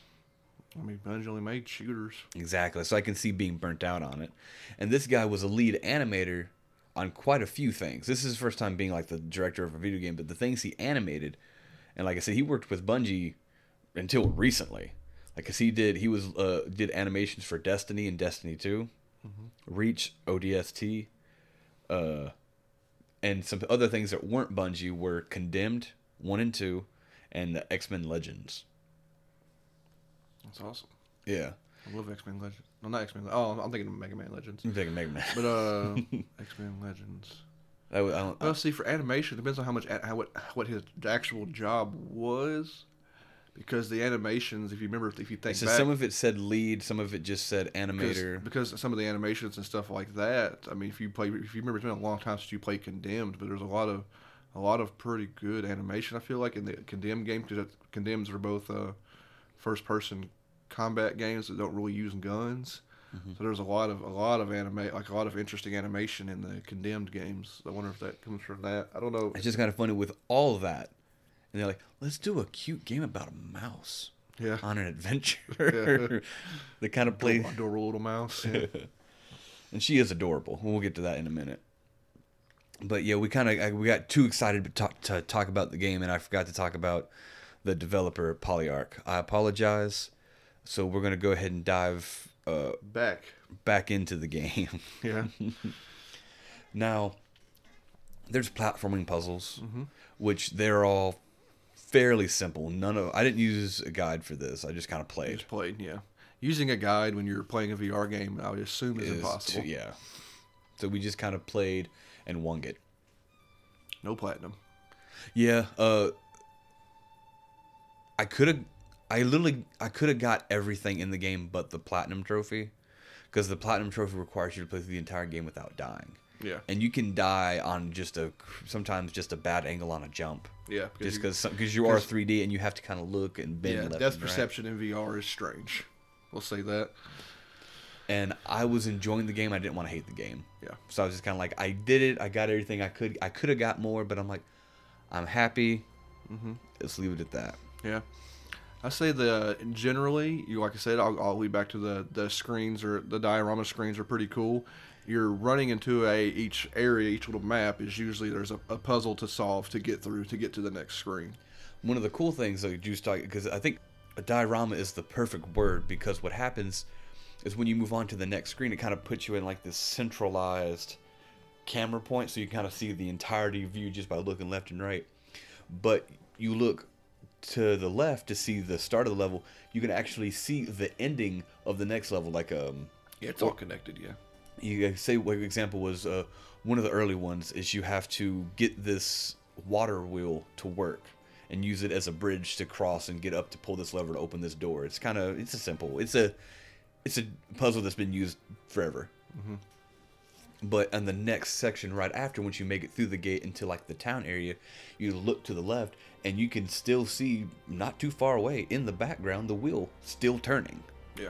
So it's like it's all rendered together. It's actually pretty cool. And on top of all that, not just the diorama of the village and everything, is you can look above you and behind you and down to your feet, and you can see like a not super detailed, but you see like a shadowed forest behind you, or a cave, because sometimes you go underground, and you look up and you can see the canopy, and you look down and you'll see that the river is flowing by you. It's all like the main focus is what's in front of you, but they did a good job of the details are of including, like, you can look behind you and there is stuff to see. Forest and stuff. There's like, some shadowed deer and birds and boar like in the background. Yeah, there is that part earlier in the game where there's a deer in front of you, like it's in front of you, but kind of in the background. And as you run past, the deer's head follows. It follows Quill. Yeah, watches her. It was kind of neat to see that get a cool little detail. Now, I'll say, but like each of the diorama sections are like puzzle rooms in a way. You're pulling a lever, you're making a jump, you're pushing a box. This led me to the thought really early in the game that Nintendo is wickedly missing out, so dramatically missing out on making a Zelda game as a whole Zelda game in this exact style. It ain't got to be a mainline Zelda game or anything like that. I don't know why Nintendo tries to innovate and stuff like that, and why Nintendo hasn't got into VR. I don't understand that, but a whole Zelda. I mean, it worked for Mario too. I like Zelda more than Mario, if I'm being honest. Imagine being a little, like. But Quill even has a sword, and stuff like that. So I mean, like she's like a little mouse Link already. Well, even then is in Skyward Sword and some of even the earlier like the top-down Zeldas, you hold the sword up and she charges energy and shoots it. That's one of the upgrades you get. Is you hold the attack button, she holds her sword up, and you as the reader, you touch the sword and you infuse it with power. So it's almost the same thing. Lasers, yeah. Clear Zelda influence already in the game. Oh yeah, 100%. If anybody at Nintendo has looked at this game, like this is like I get big open world Breath of the Wild nonsense. I get it. I haven't played Breath of the Wild yet, but like this condensed, fun, interesting, cute, even like and the way it looks, the graphics, everything like this is what there needs to be a Zelda game that looks and plays like this. I know they're all up into making their games bigger and bigger and bigger. So just imagine, okay, it doesn't have to be Link. Okay, it doesn't need to be a main game, but every Legend of Zelda game has always had a Link. But they could do a simple, imagine just a spin-off. This could even be, I mean, they already have Toon Link. This could be a Phantom Hourglass, or like Wind Waker was a main. I did Wind Waker on the podcast, but they had so many side games that used Toon Link, whatever you want to call them. Mm-hmm. It would work for this too, a little Toon Link game that plays like this. But imagine, if you will, just for the sake of this game, imagine being just an alternate Zelda universe. Well, let's say Ganon 1, and you get to play as either a Zora, a little Deku tree nut person, or a Goron, or play as all three, and go through these diorama levels of using each character similar to, I guess, kind of like the Trine, but maybe with better controls. Much better controls, and go through and switch between characters. Might be a Zelda game you'd actually play. Yeah, no, we have to go underwater. Let's click over to the Zora and do a cool 3D swimming. Like, it could be pretty cool. And the whole point of that game is you're going to awaken the hero, and then like that could just be like a little demo game, and then have the huge Zelda game come out later that year or something. It could be a cool little publicity thing. They don't do anything cool like that, but it would be cool. And like I said, heavy Zelda influence in this game already. The only problem with that is because this game is mostly a platformer and kind of like simple, very simple puzzles. It's like pull this rock out, push this rock in to make this one go up. It's very simple puzzles, not like the other game we were talking about. Mm-hmm. But because of that, there is combat in the game, but they shoehorn in combat usually at the very beginning or the very end of a level. Occasionally you might have to hop over an enemy, or I'll get to that in one second. Let me finish this thought. But they shoehorn in combat sequences, and the combat sequences are way too long and way too intense because at most Quill has a cute, I don't want to keep saying cute, but Quill has about a 3-hit combo, and eventually you'll get an upgraded sword, and you get a few other upgrades, and the most she gets is a 4-hit combo. but you're fighting like 8, 9, 10 enemies, and none of them die in the 3 or 4 hit combo. They all take like 5 or 6 hits. Yeah. And so you have to bounce and move around, and the dodge mechanic is on the wrong button. Yeah, I remember It needs a specific solo. What's it on? I You, forget. you hold A, the attack button, and you hit left or right instead of just hitting B. Yeah, like there's the circle button's not used at all. No. So why wouldn't there just be a dodge on circle? If she would dodge properly, like the combat can be smooth, sometimes on purpose if you're paying attention, or sometimes by accident you'll dodge something, like, oh, that looked cool. She can move. She's a nice little mouse. But if it had its own dedicated dodge button, maybe the dodge itself is fine. It's just on the wrong button. Yeah. Yeah. But like, combat for me always felt too drawn out because you wouldn't fight for a very long. You fight waves and waves and waves and waves and waves, and it's. It usually ends up being like the end of the section. If you die in thing, you restart the entire combat sequence over again. There's no. Well, there was boss checkpoints. There were boss checkpoints, yeah. But in a regular combat sequence, actually, you may have had. There's some long combat sequences that are way too long. So maybe at the end of each wave, those checkpoints. Not some of them did, some of them didn't. But I also did my best to not die because I don't want to do crap over again. You can. Moss can take the Moss. Quill can take what, 2. The third. Third hit usually kills her. The third hit usually kills her. So you can heal her. It's just it takes positioning and it takes time because you have a little. We didn't talk about this very much, but there's a. Similar to that, again, in Astrobot, you as the camera, as the reader, have limited interactivity with the world. Mm-hmm. Mostly pulling big old doors open. And I said it a second ago where later on you get the upgrade where she could hold her sword up and you can infuse her sword with energy. Mm-hmm. And just now Drew was talking about... You can put your cursor on her. If you hold it down, she'll light up and you're healing her. But she can get hit during that. Yeah. Which lots of times of me getting Quill killed. Woo. Getting Quill killed while trying to heal her. Getting Quill killed while trying to. That's a tongue twister. But some of the other, like I said, limited interactivity with the environment. You have like underwater pillars you can pull up, and these. It's distinct. There's these like tarnished green, blue, copper boxes that you can interact with. What's the most important interaction? Yeah, I want to get to those here in a moment. Oh, there's... Yeah, 1 second. You don't do that right now? No, there's one other one. Is one of the cool things, and you kind of forget to do this, is you can... Well, it's only one at a time, but you can interact with enemies. Oh, that's right, yeah. And you can grab them and freeze them. At certain enemies, you can grab and freeze and stun them. You can drag them. And you can use that in combat, but it's really...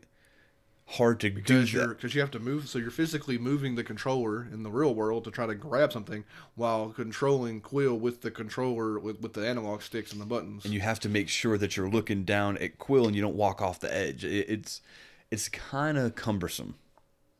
If you want it, because you can do it if you're battling just like 1 or 2 enemies, it's actually pretty cool. But when you're battling those waves, it's too complicated. It's too much. It's crazy. But you can interact, and most of the enemies have a special thing they can do once you interact with them. You have the beetles, which you can drag around and make them sit on top of switches.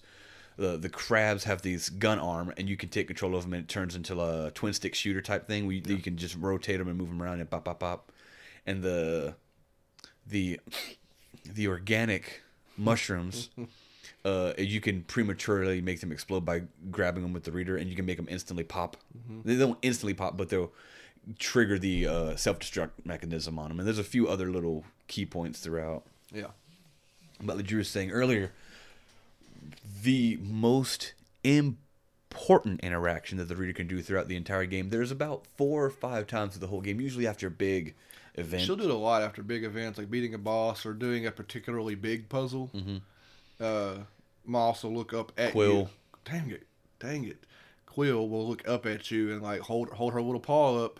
You use your little energy to give her a high five, and she'll do a little jig, put her hand back up again. You hit her hand again, and she'll do a little jig, and she's excited that she completed the goal for the area or something like that. It starts out as just a cute little single high five and her doing a little happy little wiggle. And then as you go through the game, the dance becomes much more elaborate and she wants more high fives. Yeah. And it's really adorable or really cute to interact with her. Yeah, And a lot of people praise the interactivity that she has. Because there's also another cool thing she does. Yeah. You want to talk about this one or do you want me to? Well, I think it's cute because I found one of the ones, you see it throughout sometimes. If you're sitting in a room, I'll do normally if you're sitting in a room and you're kind of stumped on a puzzle, if you wait long enough, Because you're looking around trying to take it all in. Quill will start miming what you're supposed to do in the room. Yeah, she's like, She'll point and does she does a little thing. The one I like that I remember the most is I'm in the room with the crabs that get cannons and stuff like that. I'm looking at I don't know what to do, and she like looks up and she's like, wah, wah, wah. And she did did moving around, and then she went, pew, pew, pew. Because you're supposed to grab one of the crabs and like shoot this thing and like make it drop some whatever, but you're supposed to use the crabs to shoot, and she did the whole thing, and she was like, pew, pew, pew. It was so funny. But she does mime out, and it ain't generic. Like she will mime out what you're supposed to do in the room. and like To the best that she knows. Like she figures it out before you do, because you're an idiot, and she's great. people praised it because they says that she not only does she mime, but because I don't pay attention to it. Some of the stuff that she uses her hands, she actually signs what to do. Does she really? Her finger, like I said, if you get close enough to her, like if you get down, they said that she uses actual sign language. Like she's not like making the letters with her hand, but the way she'll put like her, she'll do sign language. Is that real? Yeah, that's what it said. Some of the reviews talked about. They applauded her the subtle use of Quill's sign language, because she will actually use real ASL, American Sign Language, to. That's cool. I I wouldn't have known. I mean, I Neither. just thought about miming out the puzzles. Yeah, which I thought was absolutely adorable. Great touch. I don't want to spoil what comes in. The world was gorgeous. The music was fun. Well, It's cool none of the because music really super stood out to there's me, a bit of a there's a bit of a, what's the word? Not a hint, but there's a bit of the whole world's not just Quill's world. You actually run, because there's scale. There's things you run past life-size things sometimes, so it's interesting. So there's more to this world than just Quill's world. There normal-sized humans. There was human beings, and there's obviously normal-sized deer and stuff like that. So you do get a sense of scale when you see other side. I mean, you're a mouse. You see other size large things, and then you see the civilization that's been built by her people, and then the size. So there's a good sense of scale that looks pretty cool throughout the levels and stuff like that. Because there's you think about in forms. I guarantee. Not only was it Link, but with it being an American-based company, and they're all fairly young. Like they're probably 30s, late 20s, stuff like that. Halo's been around since I mean, some of these people looked really young, but maybe I don't know. But we'll say between 30 and 40, which puts them roughly in your and my childhood. And you think about these small anthropomorphic stuff with specifically little mice. Like you look at American Tail, Fievel Goes West, Secret of Nim. Great Mouse Detective. Great Mouse Detective, exactly. You see all these little things, which you can see as an inspiration by. Not all of them are necessarily fantasy-based, but... It's in there. Yeah. It's really cool. They obviously grew up with stuff like that. And I think that, they definitely drew inspiration from that. Yeah. With keeping the world. And that also leads to some of the cool, dark undertones, because some of the stuff you go through might have been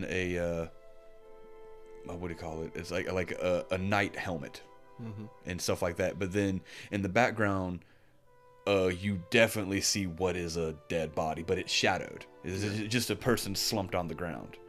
Yeah. There's no detail. It's a shit, but that you see these kind of cool overtone or undertones of darkness. Yeah. And it's very well done. Is there? Because I want to talk about the final. Well, actually, is there any besides the final boss? There are other bosses. Do you want to talk about any other bosses? Because their bosses are done.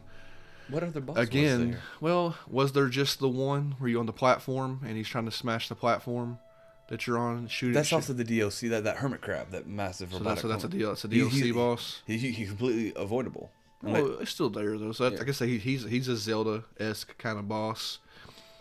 And then the final boss, everything else is. So really, it's just puzzles and regular. So they added one boss, I guess. Okay, so there's not a bunch of bosses. There's just the two. There's the final boss, who looks awesome. Like that. That's a really cool sequence. I really enjoyed. That's like a whole set piece. We'll talk about that last. See, since there's not that many bosses, I didn't really notice. So you said there's different weapons, and there's different was it gauntlets? What she get armor? Yeah, these little like shoulder. So did you really know what those were? It lets you switch through them. I know the one of the swords. So maybe it's the one sword that adds to your combo, and I guess the last sword lets you do the light shots. That's really all they really do, I guess. And I didn't really know two separate swords. One's an actual like a cutlass, like a slicer. Mm-hmm. Changes your combo. Yeah, and that's the one that it's 3-hit combo, and then the one the quote unquote because once you unlock the ability to charge the sword, which I think you get from a gauntlet. So is that what the gauntlets do? Because there wasn't there's no life bar and there's no armor or anything. So I didn't really see that her armor wasn't making her any more resilient. Because basically you get like you get no armor, you get this little red like not vambrace but pauldron, and then you get a full blown like pauldron sleeve, the green thing. Mm-hmm. But then once you have that unlocked, it just becomes what's what I'm looking for? What's cosmetic? Mm-hmm. Depending, it doesn't matter which one you have, you still have the ability. Okay. But with the sword, you still have, once you get that gauntlet, no matter what sword you use, you still have access to do the charging thing. Mm-hmm. But the cutlass is a 3-hit combo, and it actually there is the differentiation between the two combats. The cutlass is a little slower, but it's the 3-hit combo, while the rapier is the 4-hit combo, and she's faster, but I'm assuming she deals less damage. But I found that the rapier was more intricate because she would actually do this cool thing, part of the combo, where she would stab behind her, or do a little flourish behind her, which I thought was really kind of clever and cool and unique. So I didn't do a lot of swapping.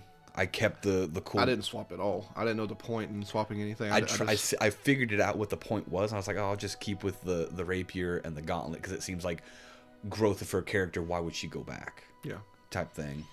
There wasn't anything else. Was there? Those swords and gauntlets and the abilities you get from there. I'm trying to think. It wasn't like that. Wasn't as Zelda-like as you weren't getting. There was no hook shot. There was no anything. She could really use a shield. I wonder if Moss in the second Moss game they'll give Quill some sort of shield. She might, because technically speaking, the reader would be the hook shot. The reader is another tool. You were pulling. You weren't just pulling doors. You were pulling other things too sometimes. Yeah. Pulling and pushing and rotating. Because one of the cool things is there's these cool spiral staircases, and you would grab the staircase and you would spin it.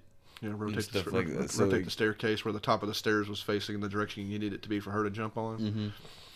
And there was these, I don't know if I explained them. What were those machines that kind of, the little eyes of Sauron that shot lasers? Was there any story thing to those? I think those are the things that created Saffrog and the other mechanized enemies. Mm-hmm. Like that's like a type they of... They created them, or they were I think, they don't give you enough of that story. Yeah. Because the whole point of this particular story is you're dealing with the aftermath of them coming in, and just like Quill, you as the reader, you know nothing.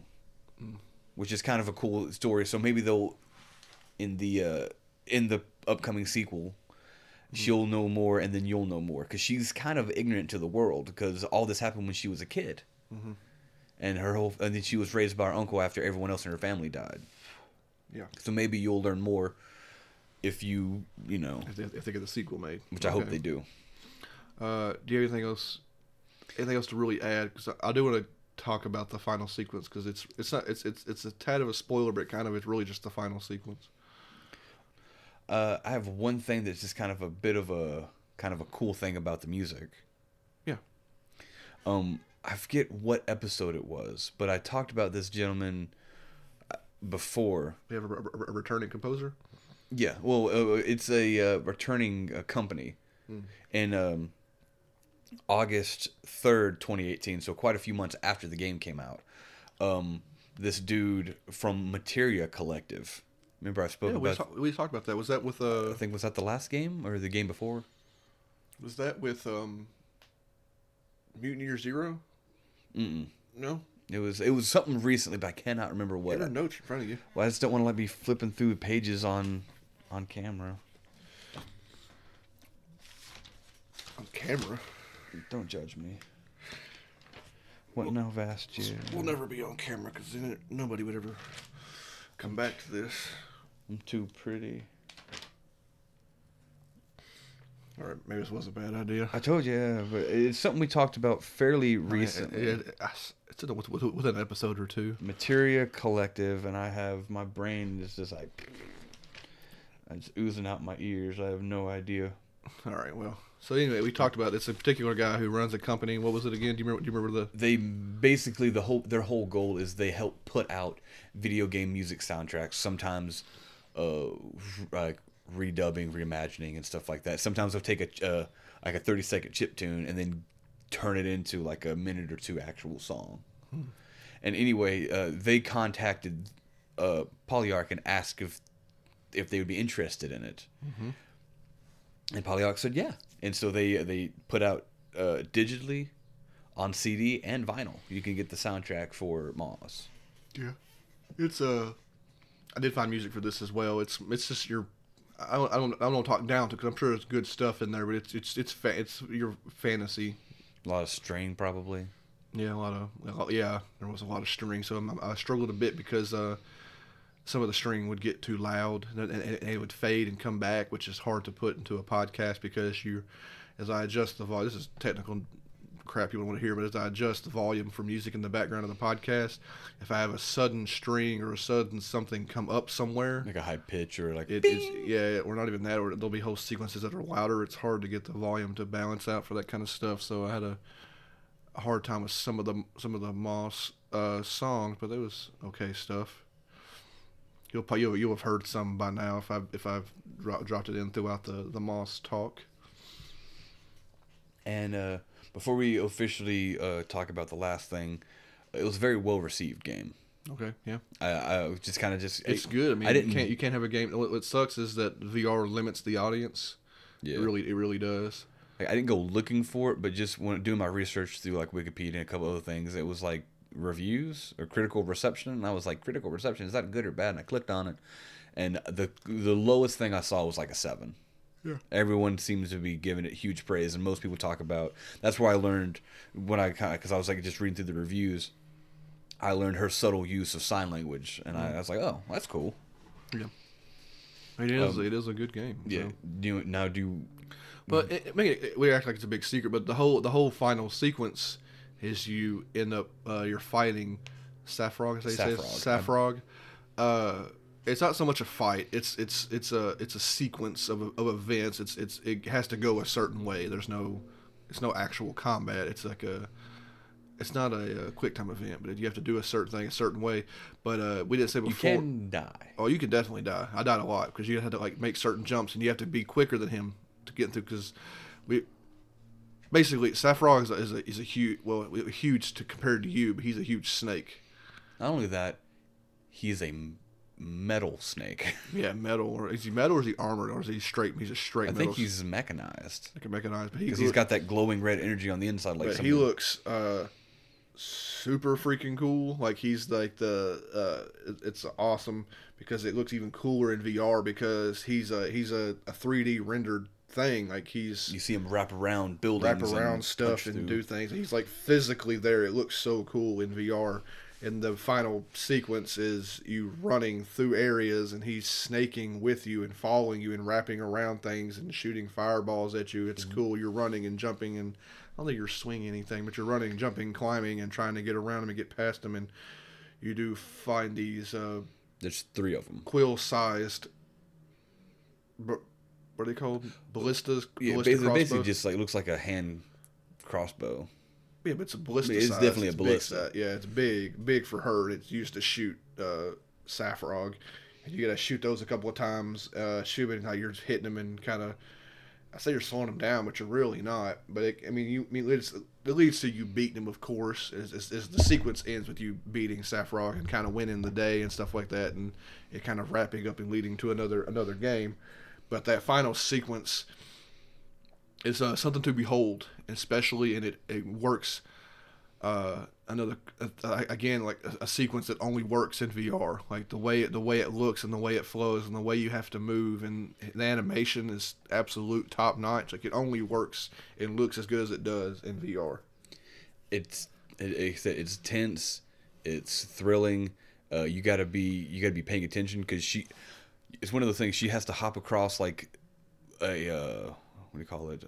A falling apart debris. She has to hop across these cranes, and you have to be like moving stuff while at the same time moving stuff. I think you only do like once or twice. But like he's coming for Quill, and you have to like as the reader reach out and grab something to block his way to make him go up or go down, which gives her an extra second or two to climb this rock to keep from being blasted with the fireball. Like it's all done in seconds. Yeah, it's a very intense, very interactive, very.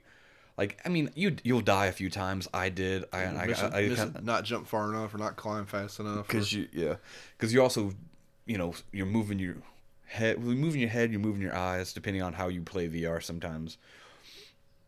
And sometimes you look back at him to see where he's at, and you look back at her and you realize, oh no, I didn't jump far enough. And there's cool parts where you're running along trying to do something, and there's like tunnels behind you.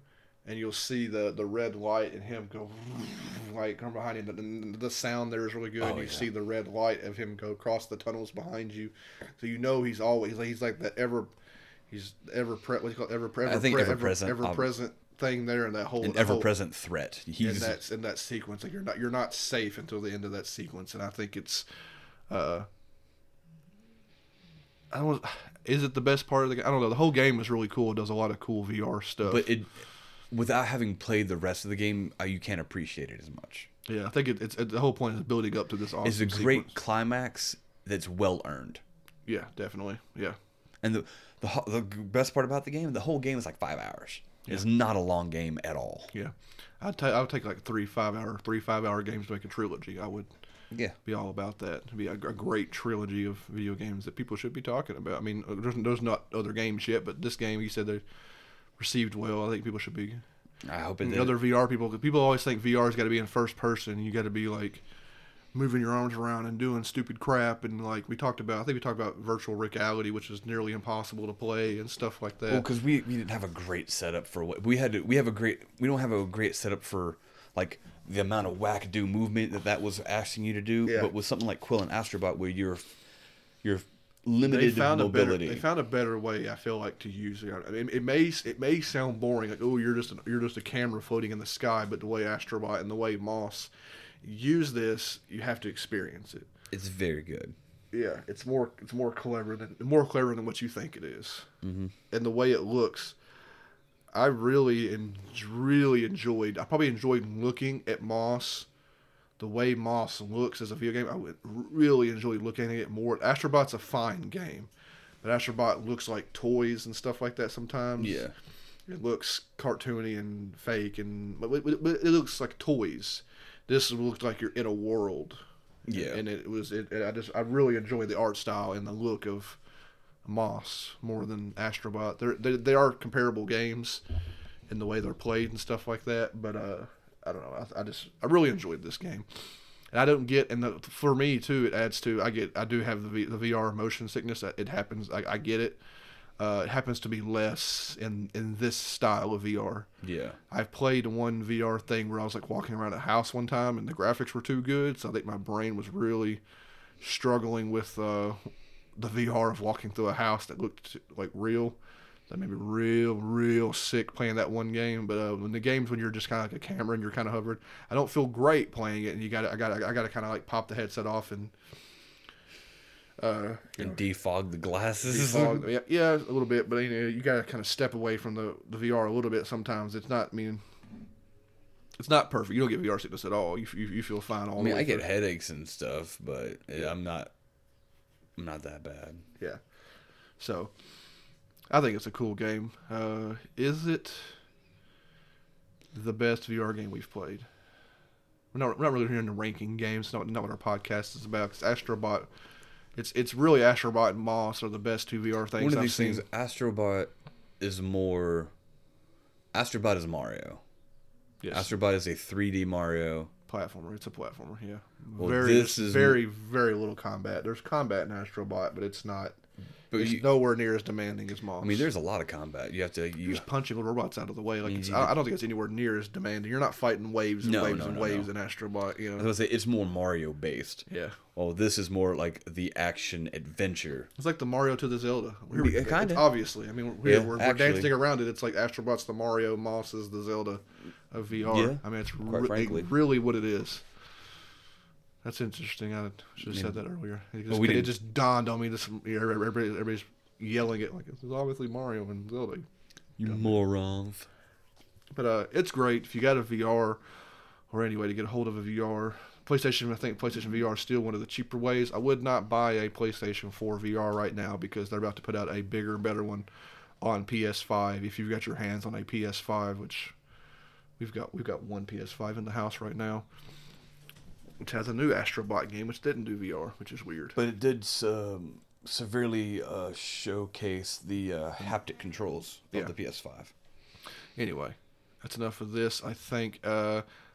It was GameFly. This is a disc game. Another game was Game Pass. This is GameFly. The PlayStation just did the promotion. Oh yes, The play at home promotion, which they've done twice now in the past 2 I years. think it's still going on. Still going on. Both Astrobot and Moss are both in that play at home promotion for free. There's a couple other ironically. games in there too. Yeah, but namely those two are both in the play at home. So if you have a VR and you don't really know what game, if you happen to buy a VR and don't, it's like sitting there collecting dust. You don't know what's a good VR experience. Astrobot and Moss are both in that play at home collection. I'm not sure how long the sale's going to go on. I don't think it's is it the rest of the month? Gosh, I hate to. It's hard to tell time. When I with didn't the see a timer on it. Yeah. But anyway, hopefully you maybe you keep track of PlayStation stuff. But they're both, I forgot. Yeah, they're both in that collection right now. Maybe you've already claimed them. Hopefully, if you've got PlayStation Plus or anything like that, you're always claiming these free games and stuff anyway. But it was cool to see. I was like, we just played Moss on the GameFly, and here it is for free. They put one more VR game on there. I actually need to go on there and just add all to the library. I haven't done it in a minute. Paper something. I don't know. Anyway, not important. Moss is worth every bit of $10 to $15 if you don't land it for free. I can't imagine it sells for I would more say than 10 or at 15. absolute most 20. Think so? At absolute most 20. It's 5 hours. Great experience. Yeah. Think 20? I think 20, because 20 shows respect to the company and everything. Like, it's not worth $60. No. No. But I would say I don't think anybody sells any VR games for $60. I would say 30 is pushing it, but 20, if it's 20 or less, because like I said, if you're also trying to go, because there's some replay value to go through and get the collectibles and stuff. We didn't talk about the collectibles. It's just these little scrolls you pick up. I don't think they even. They're pieces of art. They make that mosaic when you're back in the library. Yeah, we didn't get them all because we weren't following a guide. But And then there's the dust. The dust stuff. The sparkle I don't dust. Know, I don't know what it was doing. And then Filling up that bottle. Who knows? There's two types of collectibles, which we didn't talk. They're not important. We didn't talk about them. Didn't really add anything. But to the the world. replay would be trying to. There's a level select. You can maybe try to get them all. And the level select does tell you. I looked at it. The level select does tell you how many you've collected each area. So you can level select around and gather all your stuff up if you want to. So the game's platinumable if you want to try to play through without dying. Which I'm not going to. Yeah.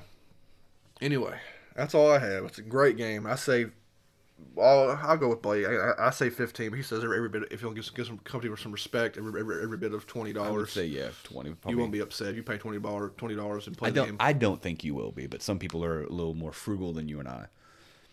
Barely. That's all I got. You want to go on? So the last thing we have, of course, for this episode, it's actually a pretty good length episode right now. So we'll try to maybe not spend too long on this, but Blake does have a movie to try to sell you on. And the movie stuff is hard sometimes. Try not to spoil the movie, but he's got. I can get through this one really quick. Yeah, it ain't about being quick. It's about trying to relay that the movie's good without spoiling the whole movie. We forgot to mention it on a couple of other movie episodes, so I'm gonna start each movie episode now at this sequence. We should start leading with it. What's the number one rule for when it comes to movies? No glove, no love. No trailers. No trailers. Try your best, people, to know. I know we beat it into your brains on the podcast. Try your best not to watch trailers for movies. If you hear about it from a friend, maybe read a 2-sentence synopsis. Just stay. The trailers are doing their best to ruin that movie for you. People say, we had it with Jeff back a few episodes. Jeff talked about trailers are really, their goal is to sell you the movie. But most bigger companies and bigger trailers aren't there. They're just human beings are so impatient now that the trailer has to show you the entire movie, or people won't go see it. Yeah. And that it's just such a waste of. It's just you need to experience movies blind if you can. Take your friends' recommendations. We take a lot of recommendations from friends, and me and Blake are weird. We follow directors and writers, so when somebody directs something, we'll watch the next thing they direct. Somebody writes something, we'll watch the next thing they wrote. We know we're the minority for that. But it won't be this long next time. But I'm gonna try on the movie episodes to be like, please. Number one rule: don't watch the trailer. It's just going to ruin the movie for you. So Blake, you take over now with this week's movie. Okay. The movie I'm talking about is called Radius. Which I forgot to tell you about Radius. Sorry. How we heard about this movie? No trailer. I heard about this. Chris Hardwick talked about it on ID10T one time. He was talking to somebody, who knows what episode it was. And he was talking to somebody, and he was like, "Ooh, me and my wife just watched this movie called Radius." And he kind of explained what Radius was, and I was like, "That sounds cool." I'm gonna watch and then that. I told Blake about it. We found it streaming. It was on Netflix at the time. Netflix at the time. So anyway, there's a good example. I didn't watch no trailer. I just heard about Radius from another podcast. Mm-hmm. Anyway. It came out July 17th, 2017. Mm-hmm. A lot of sevens in that. It's really... Is July the 7th month? Yeah. Really? It's 7/17/17. It's weird. Whoa, that's weird. The good news, it's a movie that gets to the point really quickly, and the whole movie itself, I think credits included, is like 88 minutes. Mm-hmm. It's a very, boom, here you go movie.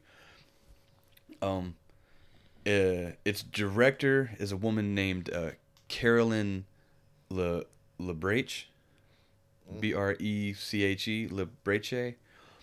She hasn't done a whole lot. She did like some tiny movie back in like 2009, this movie, and a couple ones in 17, and then a couple in 2020 and 2019, which mostly seem to be thrillers. Mm-hmm. Based off this, she likes thrillers with strong female leads. Is what it seems to be. So for thrillers, though, I mean, Radius can be considered a thriller, but Radius has a selling point. Mm. Do her other movies sound like they have a major selling point like Radius does? I didn't really dip into them too much, but it just seemed. There's a point to Radius, which is why I was sold for it. And you'll get to in a second. And then she wrote and directed this, and she also had a co-writer, a gentleman named Steve Leonard. But this is the only thing he'd ever written. Okay. Maybe just a friend or something. So they came together. So the whole... I'll give you kind of a brief synopsis, and I'll explain the characters. There's only thing that matters is there's two actors. Mm-hmm. So what happens is the main character, a gentleman named Liam, wakes up from a car crash. He's got blood on his shirt. He's got a cut on his head. He's real disorientated. And so he's like, he walks away from the car wreck, finds the main road close by, and he's, they got like the lens flare going on. He's looking around. It's kind of very disorientating to watch, as I'm sure it was for him to be in. And there's a vehicle coming towards him, and so he goes to flag him down, waves his arms, just like, hey, stop. And as the car's coming closer to him, it starts to slow down. And then the car veers off the road and just stops quite a bit a ways ahead of him. And he was like, that's weird. So he goes over to the car. He pops the car open, and the person in the driver's seat is just kind of just dead. They have like this milky, pale, white eyes, and they're just dead. And he was like, oh no, what is happening? And then he kind of, he tries to pull the phone out, and he tries to call 911. He has no, they don't have a phone, and his phone is dead. And so he's like, I don't know what to do. He's like, I'll be back. I think he's looking around. He sees like a sign that says so-and-so's diner, like a half mile this direction. Or 0.25 miles this direction or something. And so he takes off running in that direction towards this diner. And as he runs to the diner, he gets inside the diner, and everybody inside the diner has the pale, milky white eyes, and they are all, some are laid out on the floor, some are falling in their food, but the entire diner is dead. And he is freaking out, and he hears a news report on the TV about they think that there's an airborne virus that's been killing people. And so he takes precaution and wraps his mask around his face and starts trying to find more help. He ends up, he's semi-amnesiac. He pulls out his wallet and figures out his name is Liam, and his home address is nearby. So he decides to run to his house and figure out if anyone's there. And while he's there looking around, this is where we're introduced the second character, who goes by the name Jane. She is also an amnesiac, but the only thing she has in her pocket is this dude's address. That's all she has. So she comes here, and while all this is going on, Liam, through a series of accidental experiments, finds out that it's not a virus. He's the one who's been killing everybody. And he finds this out he's like walking towards his home, and I think there's a cow or a horse, I forget which. And he's walking by it to get to his house, and it just kind of looks up, looks at him, makes a noise, and he takes like 2 steps closer, and then its eyes just go milky white, and it just plops over dead. And then he freaks out and realizes that it's him, and then that's when he books it to home. And then while he's at home freaking out, he's like locking all the doors, boarding up everything. And that's when we get Jane, who comes in calling, hey, is anybody home? And he's, stay away from me, don't come close. And she walks closer to him, and nothing happens to her. And he's like, maybe I'm just maybe I hit my head a lot harder than I thought I did. I don't know what's going on. And so one thing leads to another, and for some reason, I guess just because the movie demands it, and the trail of death lead to his home, some police officers show up. And a whole bunch of other stuff starts happening. And then there's the mystery of why this is happening to him. I'm trying not to spoil. I think I've said a little too much, but this all happens very quickly early on. Be careful, it's a short movie. It's a very short movie. I probably said the first like 10 minutes just now. So I'm going to do my best not to say too much more about it. But basically, the story is Liam figures out he has an exact radius of 50 feet completely around him, that if anything steps into, it dies instantly. Except for Jane. Yeah. But as long as she is near him, the effect is nullified. Really? I don't remember that part, but yeah. She's immune to it, and she nullifies it as long as she is within the radius. Because the police officers arrest them for fighting. They arrest them. She gets put in a vehicle. He gets put in a vehicle. And all the cops around his vehicle die. So it's a pretty fun... It's a heck of a ride. The figuring out the mystery of how they're connected, why this happened, what's going on in this small town that's slowly... Because I can't say too much without... Just the thing is, radius. If he has a 50-foot radius, anything he steps in, it dies. And why that's happening to him, how it's happening to him, and all this, the mystery of why they're together, why she's immune to it, and how it's a bonkers ride that is under 90 minutes. Mm-hmm. It's a very, and I'm not going to spoil what happens, but there's a very, very tense scene. Well, they're going somewhere to get him tested to figure out what's going on. They end up going to a hospital. She's like, "It's fine. I'm with you." Nothing happens. They get separated in a hospital, and that's all I'm going to say about that. Mm-hmm. We'll let you deal with the intensive aftermath of what may or may not have happened in said hospital. Mm-hmm. And that's all I want to talk about the movie. Because there's more I could talk about, but that definitely starts spoiling stuff with like the mystery and the thrills of figuring out the unfoiling. But we watched it, and I enjoyed it. I thought all the acting was really good. Yeah. You said you didn't see what the actors, the two main actors. Yeah, I'll get to them now. I just wanted to give you that brief boom, because I don't want to talk about the movie too much. Yeah. But the gentleman who plays Liam is named Diego Klattenhoff. Now, he's had a couple of smaller things. He had a small role in Mean Girls. He was one of the main people in Cube Zero. He makes an appearance as one of the victims in Lucky Number 11. And his more recently, his three bigger claims to fame is that he's in the original Pacific Rim as part of the American duo, the father-son duo. He plays the son in Pacific Rim. And in the show Homeland, he has 25 episodes as a gentleman named Mike Faber. But his big one is on the show Blacklist, where he's 133 episodes as a gentleman named Donald Resler. And that's his big claim to fame. Is that with 133 episodes, that's a lot. Yeah, that's a lot of show. Now, for the Jane, who's played by Charlotte Sullivan, it's a little smaller stuff, a little smaller roles, but again, her two bigger claims to fame was a show called Mary Kills People.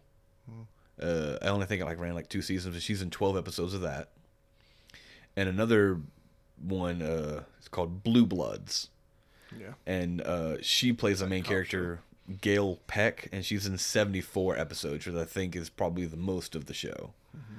And a random cool side note, each of them got to be the quote-unquote monster of the week in an episode of Smallville when they were back in the 2000s. I thought that was kind of cool.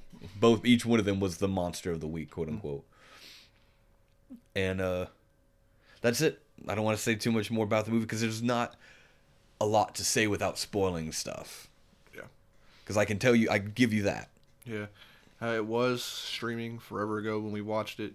Try to find it streaming if you can, or buy a Blu-ray if you like to own physical stuff like Blake does. But it was streaming at a particular time. Mm-hmm. That's all I got. I remember enjoying it. It's been a long time. It's been probably over a year since we've seen it. Yeah, more than probably. Yeah. I remember enjoying it and think it was pretty crazy. So I don't have anything else for that. I don't have anything else for the podcast, I don't think.